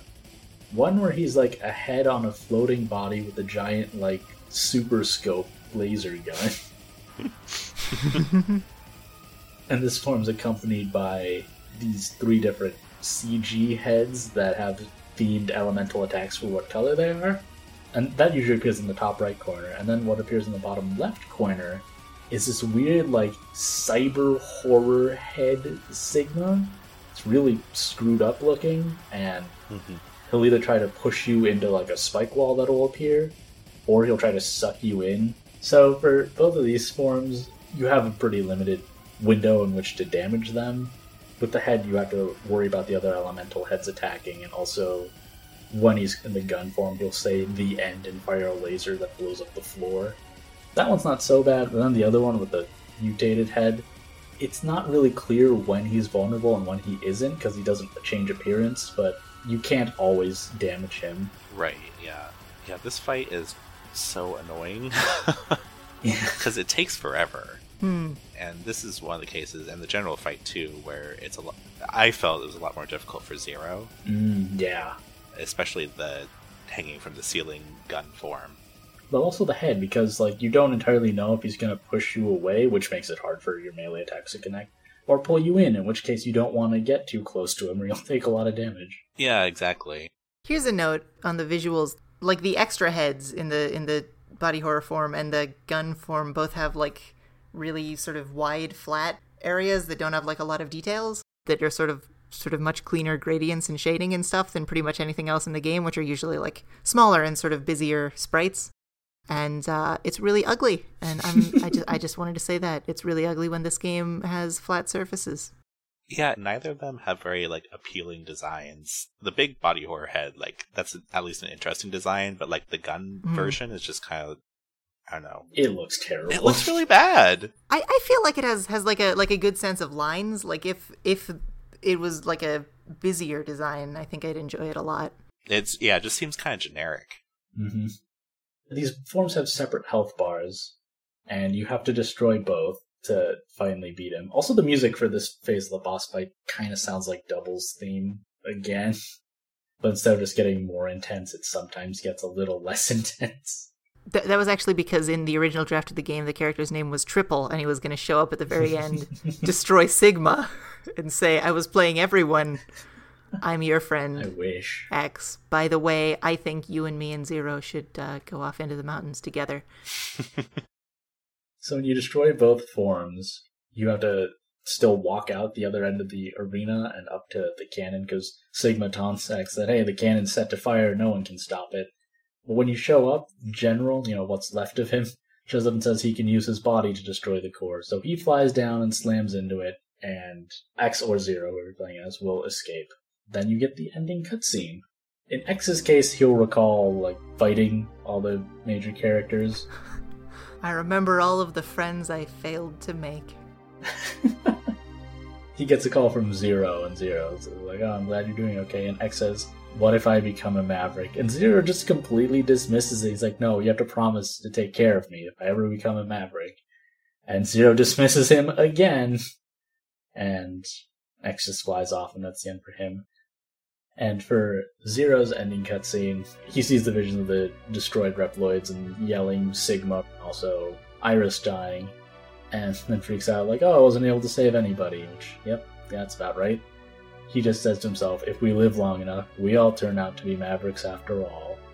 And there's all your foreshadowing for Mega Man X5, where the story will be concluded decisively, and then something called Mega Man X6 will come out, and then also something called Mega Man X7, and then an okay game called Mega Man X8 came out. Then you get the credit song, and in both versions, I think it's not very fitting. X being like, I need my best friend to kill me in case I ever turn evil, or Zero saying, we're all bound to turn evil, I guess. Then the ending credits in Mega Man X4 is a very sweet ballad instrumental. The Japanese version is another licensed song by Yukiya Nakama called One More Chance. That's a very upbeat J-pop song. They're both the wrong move. It worked when Triple came back and said, please give me one more chance to redeem myself. And yeah, I completely separately found the ending theme from Rockman X3 called I'm Believer, and that one is way better. It's a fucking banger, honestly. I love it. But it is a cool house song, but at least it has some minor key notes in there so that it could have worked. During the ending anime cutscene, there is music that's sort of a sad reprise of the opening stage theme. My theory is that this, along with every other video game story involving a robot, the ideal ending song is E102 Gamma's music from Sonic Adventure. Just sort of ponderous piano. You're not wrong. So yeah, that's Mega Man X4.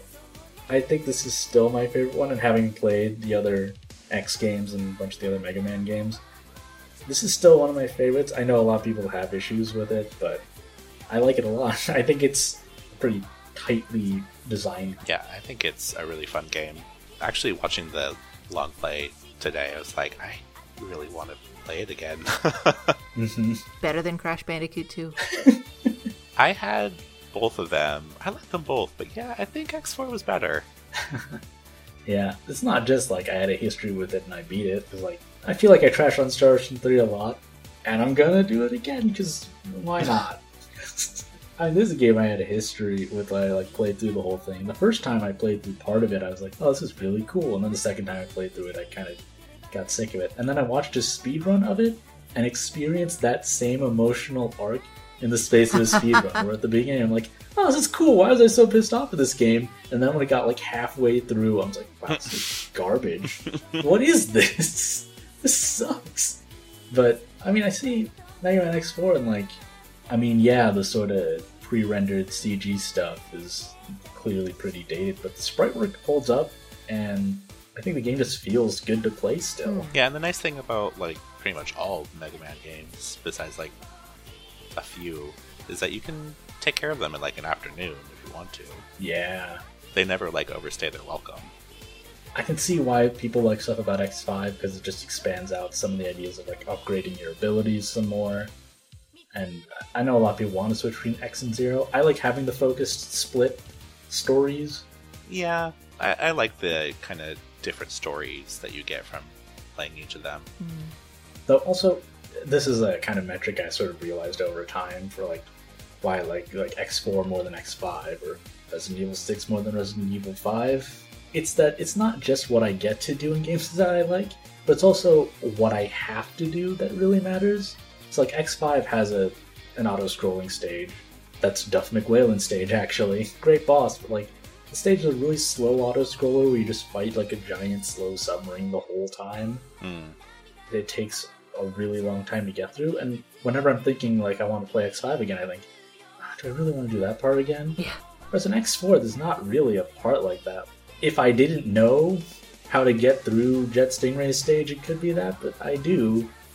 And when I replay it, it's pretty effortless. Yeah, like Jet Stingray's stage is sort of annoying, but then like compared to Metal Shark Player in X6, which is like probably the most unpleasant stage in any Mega Man game, it's their world's different, and I'm trying to figure out how you'd categorize them. Well, there's was it Burn Dino Rex's stage? I'm sorry? Or Matrax? Oh yeah, Matrax, yeah. Actually, it was Blaze Heatniks. But in 6, there's a stage where you fight the same boss with an increasingly large health bar. 4 times, yeah. And it looks horrible, and like that is distinctly unpleasant to me. And I mean, I guess that's the proof that like even if you have the same feel from this game in X5, which I think is pretty nice, you can't carry a game on that. And I don't think they rested on their laurels with X4. You know, I don't want to put words in anyone's mouth here, but I sometimes think Mega Man X6 wasn't really up to the standard of the rest of the series. Yeah, no, that's fair. Luckily, I haven't played 6. Good. You're not missing... Okay, I'm not going to be uniformly trash on it, because the armor upgrades in that are pretty cool. What were they again? There's the blade armor, which it let you air dash, but you could hold your position in midair and then press a button to dash in a direction. That's cool. It looked really cool too. And then there's the shadow armor, which protected you against spikes, and you look like a ninja, and you could jump up and cling to the ceiling and shoot ninja stars. Oh, that's cool. See, now I'm going to play this game, Sid. Well, cheat to give yourself the armors and then see how much you like playing the stages with them. They didn't introduce, like, they didn't give X the Z-Saber until 6, right? Because Zero died. Yeah. Zero was meant to die at the end of X5, and then, like, the Zero series was meant to follow on from that. And, like, it could have been really cool if they just leaned in on X being the only surviving one. Yeah. And, like, did something with that. That could have been really cool. But instead, they kind of backed off from that. It's like, well, we have to build on it and include everything. So they just give X, like, one move that isn't really useful or athletic or fun to use at all. Yeah, and then it gets to the point where in X7 you start the game as Zero, and then you get his partner Axel, and you have to put in work to unlock X. And they say, like, oh, I'm not going to fight because I'm a pacifist. Like, you're still the leader of the Maverick Hunters. And be like, oh, the police chief didn't shoot anybody. He's a pacifist. Thank you for joining in with my alternate universe reading of the Mega Man series, Sid. But yeah, with X4 and stuff, and when they expanded the dialogue out more, it's not great, but like the idea is like X doesn't want to fight. There's too much dialogue about that, but he does it because he has to. And then by X7, like, oh, that means he's a loser. That's a real mid-2000 thing. It's like, pacifists are losers who don't want to fight. But once things get really bad, if they're really cool, they'll throw down and fight. Like, no, that's not what pacifism is. That was a big trend, though. Yeah. Yeah, also X5 added ducking, which I know a lot of people really wanted, but I never felt like I needed to do in X4. Yeah. And I'll be like, oh, it's really useful against X5's first boss. Like, you mean the one that's supposed to teach you to duck because they added it to the game? Yeah, it's really useful there. You're not wrong, but you can't duck in other Mega Man games because you can move under it with the slide or the dash. That's the point. So, if you want to get this game, you can buy a used copy on PS1 in good condition, trending around like $15. If you want the Sega Saturn version, that's going to cost you at least $85 because it's not that common. And at that point, I'd suggest you emulate it. These games emulate pretty well, based on my experience. I don't know if the PC version works on modern computers, but it's really hard to even find a copy. I don't even know if my burned CD is still extant at all. And if you're going to play on a computer, you could just, again, play it on an emulator. You might as well. You can use emulators to play your legit bought copy of the game. If you don't have a PS1 handy, you don't want to emulate, you don't have a disk drive on your computer. If you have a PS2, you can get the Mega Man X collection. That trends around $13. from what I hear, it's a pretty good emulation of the games. They lost some stuff in the transition, but it's like, oh, there's no voice acting in the Mega Man X6 cutscenes, which doesn't really matter. That's another thing we didn't mention, like Mega Man X5 and X6 don't have like full anime cutscenes the same way. Also, I think the easiest way to get it is you can get Mega Man X4 and X5 as PlayStation 1 classics on a PSN. That's $6, and it even goes on sale sometimes to be $3.50 or less.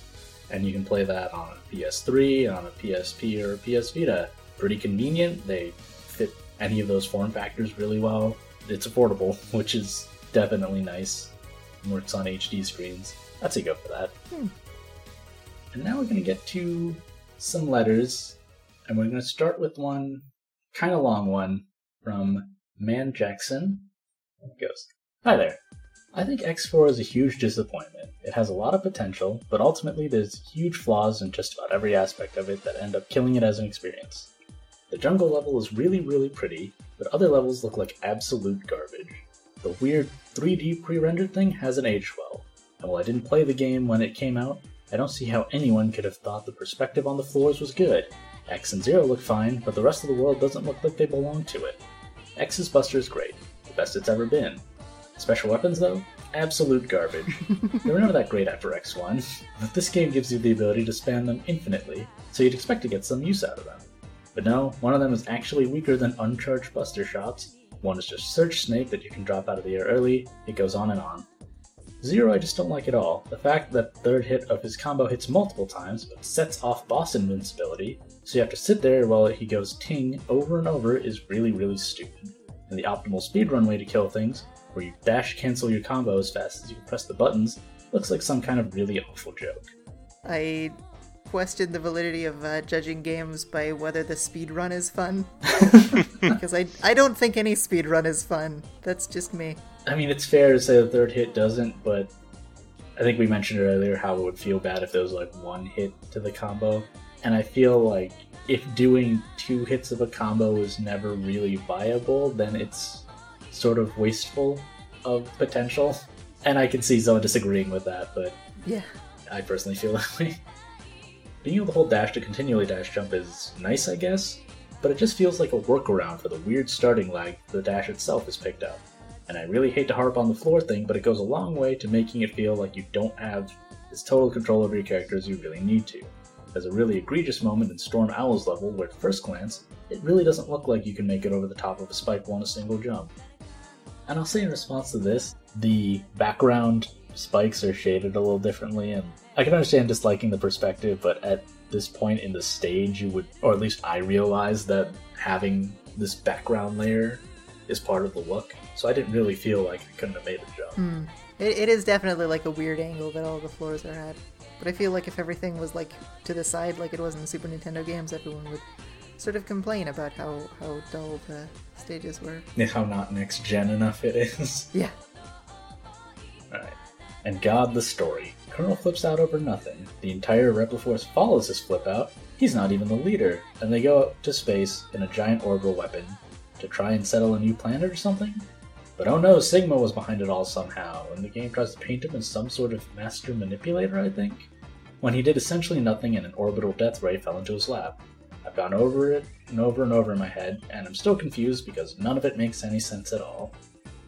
To which I will say, I'm not saying it shouldn't be better if it can be better, but I don't remember the plot of X2 or X3. X2 had the best plot, though. But I'd like to note that when, as the writer notes, Sigma essentially did nothing and then an orbital death ray fell into his lap, I think that's the definition of a master manipulator. I guess you could argue that, but it seemed unrelated. A master manipulator whose plot makes no sense, granted. That'd be just like X fell on a spike. Ha! This was my plan all along to destroy the Maverick Hunters. He also outright stated his plans to General right at the beginning. He's like, hey, you should kill the Maverick Hunters. And the General's just like, no? Bit of an own goal. The thing is, it's all salvageable with just a few tweaks. Removing the starting lag on the dash would be a good start. Oh, also I should note, I didn't notice. I suppose it's there. I didn't ever feel like I couldn't be reactive though with the dash. I never felt that way either. And if you felt it, you felt it. We're not going to be able to logic you out. Right. That's just your experience. It might even be like something that was introduced in emulation, like the PlayStation Classics release or something. I don't know how these things work. It can happen, but I'm not sure. Yeah, some of the weapons need to go back to the drawing board. Looking at you, aiming laser, I object. But others really just need more damage on them. Lightning Web has a really useful effect where it stuns the giant plane block things in Storm Owl's level, but there's no graphic for it and it almost looks like a bug. I didn't know that. If it stunned enemies, stopped where it first hit an enemy, did damage over time instead of just when it's being fired out, and you could have more than one out, it'd be a superb weapon, but as it is, it's just garbage. That's fair. And the story needs the smallest tweak of all. Just have Colonel be an infected double agent for Sigma. Most of the groundwork is already there. He single-handedly starts the war out of nowhere, and he bears enough of a grudge against X and especially Zero to challenge them to a duel halfway through the game. All you need to get the point across would be a tiny modification of a couple scenes. Like at the end of X's intro, maybe Colonel's there as Sigma leaves the room and they share a significant look, implying Colonel's the one who set up the interview with General. Maybe in the big speech scene, General speaks to Colonel afterwards, making it clear he's not happy that it's gone this far, but he's covering for Colonel's decision because he trusts that his friend means well. He could even only reveal that what's going on in Zero's run to contrast the revelation of a mole inside Repliforce with X's discovery of Double being a traitor in the Hunters. That way, playing through the game as both characters actually shows Sigma to be a manipulator, playing both sides against each other through his agents. At the end of the day, I think X4 gets more credit than it deserves because it's not X5 or X6. It's not a worthy sequel to the SNES X games, and I think fans deserve better. To that, I'd say I hadn't played X5 or X6, and I also don't think X5 is bad. And I actually know more people who like X5 better than X4. Really? I mean, just a couple of people, but still, that's more than I know about people's opinions of X4 versus X5. I get where this person's coming from, but it kind of strikes me as funny where they say there's huge flaws just about every aspect, but the actual, like, specific complaints seem very, like, nitpicky. I can kind of relate. Like, there are definitely games that have very, like, in the grand scheme of things, they're very small, but it like, if there's a delay in an RPG menu or something, but you have to go to it so much that every time you do it, it's stacking up on each other, or the load times in Sonic 06, it could be a great game. It's not, but hypothetically, a game that had that would still be garbage, even if it worked fine. Yeah. I mean, the main point I agree on is the story. Like, I definitely agree the story is complete garbage and makes no sense at all. But on the other hand, it's a Mega Man game, and I feel like if you're coming to a Mega Man game looking for an interesting and in-depth story, then you're probably not going to be satisfied. Yeah, I mean, X1 tied progression and the theming pretty well, but I think it's about as good as X3's plot, but it has cooler cutscenes. Yeah, like, this is like, okay, we're going to make a good, attempt at an interesting political story. Didn't really work out. But I think that's okay, because really, the story is just there to kind of shuttle you from boss fight to boss fight. I don't know how you could do a political story better with a Mega Man game structure, unless you wanted to give them, like, a lot more dialogue to elaborate on stuff, or do a lot of that cool environmental storytelling.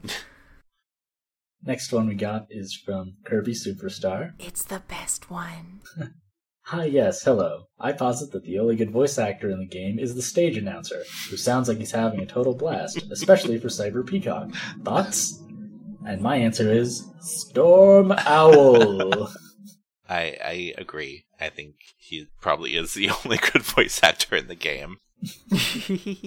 Continuing the fighting game thing, like, the voice actor says things in a strange way, but he's having a good time doing it. Absolutely. And last one comes from our pal Goggalore writing in again. Dear Sid and Guess, I'm writing this email just a few minutes after finishing Mega Man X4 for the first time. This is the first game in either the X series or any Mega Man series at all that I have done this with. Wow. That's not to say I haven't tried before. I have always been very put off by the series' difficulty and what I perceive to be a high barrier for entry in terms of plot. On the latter point I was mistaken, the plot of these games doesn't seem to make much sense anyway. I was inspired to make the spur-of-the-moment decision to play this game yesterday night, giving myself one singular day to play the full game before the podcast recording date. I'm glad I did that because I really enjoyed the game, though not at first.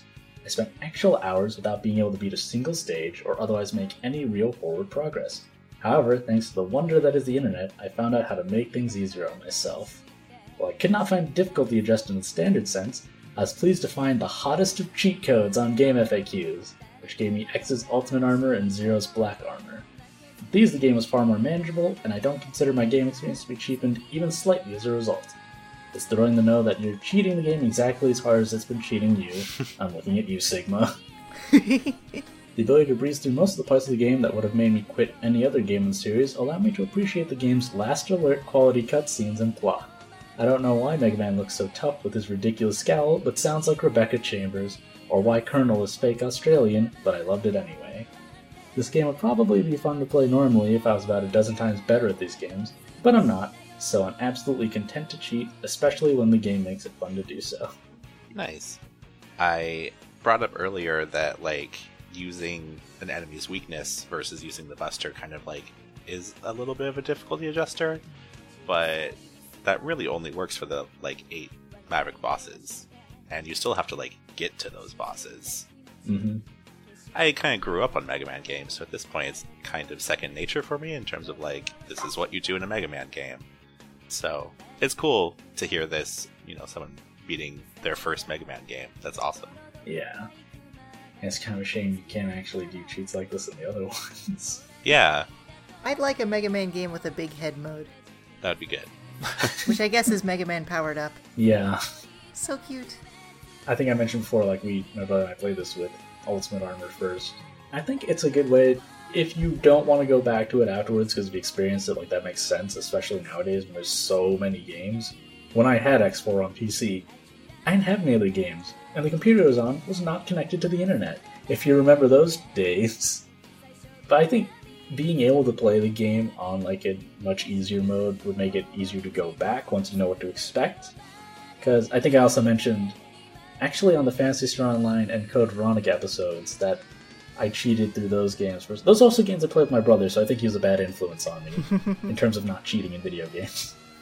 I played both of those games with cheats ahead of time, but it allowed me to, when I played legit afterwards, know what to expect and really appreciate it. Yeah.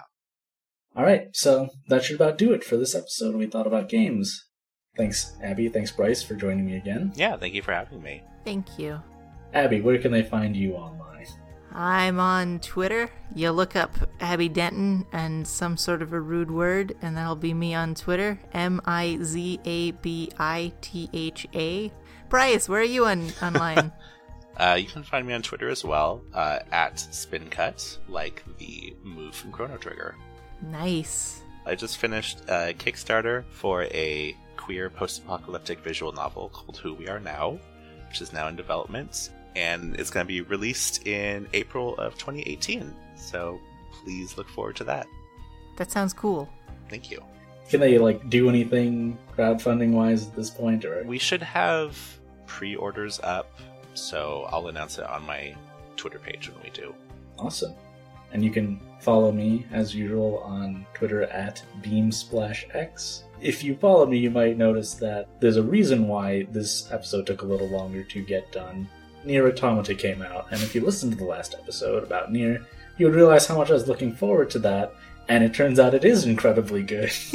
And I wanted to beat it before I got too spoiled on things. So I did, and you should go play it. And otherwise, I'll post about the show on there. You can follow the show at ThoughtABTGames. You can find us on Tumblr at wethoughaboutgames.tumblr.com. Wethoughaboutgames.com redirects there as well. We're on YouTube, though you have to look up We Thought About Games because you have to get a certain amount of subscribers to change your URL. We have the streams up from Code Veronica and 2 Phantasy Star Online streams. You should probably watch the second one because you can actually hear us. I'm going to be putting up highlights of those too, so if you don't have more than 2 hours to watch a stream, you can just see the good bits. We're also on iTunes. You can rate and review if you want, I guess. I don't even use iTunes anymore. I only use it to put our podcast on there. And on the Tumblr, you can find links to the show notes. So if there's something in the show that we reference that you might not be familiar with, usually try to put a link in there so that you can look it up. It's also where bonus episodes are posted. If you follow the show on Twitter, we'll post when we're going to do streams, put out the call for responses, put out the call for guests.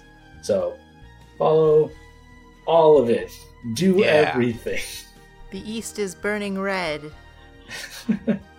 So, thank you for listening, and Sigma did nothing wrong. keep thinking. Good night.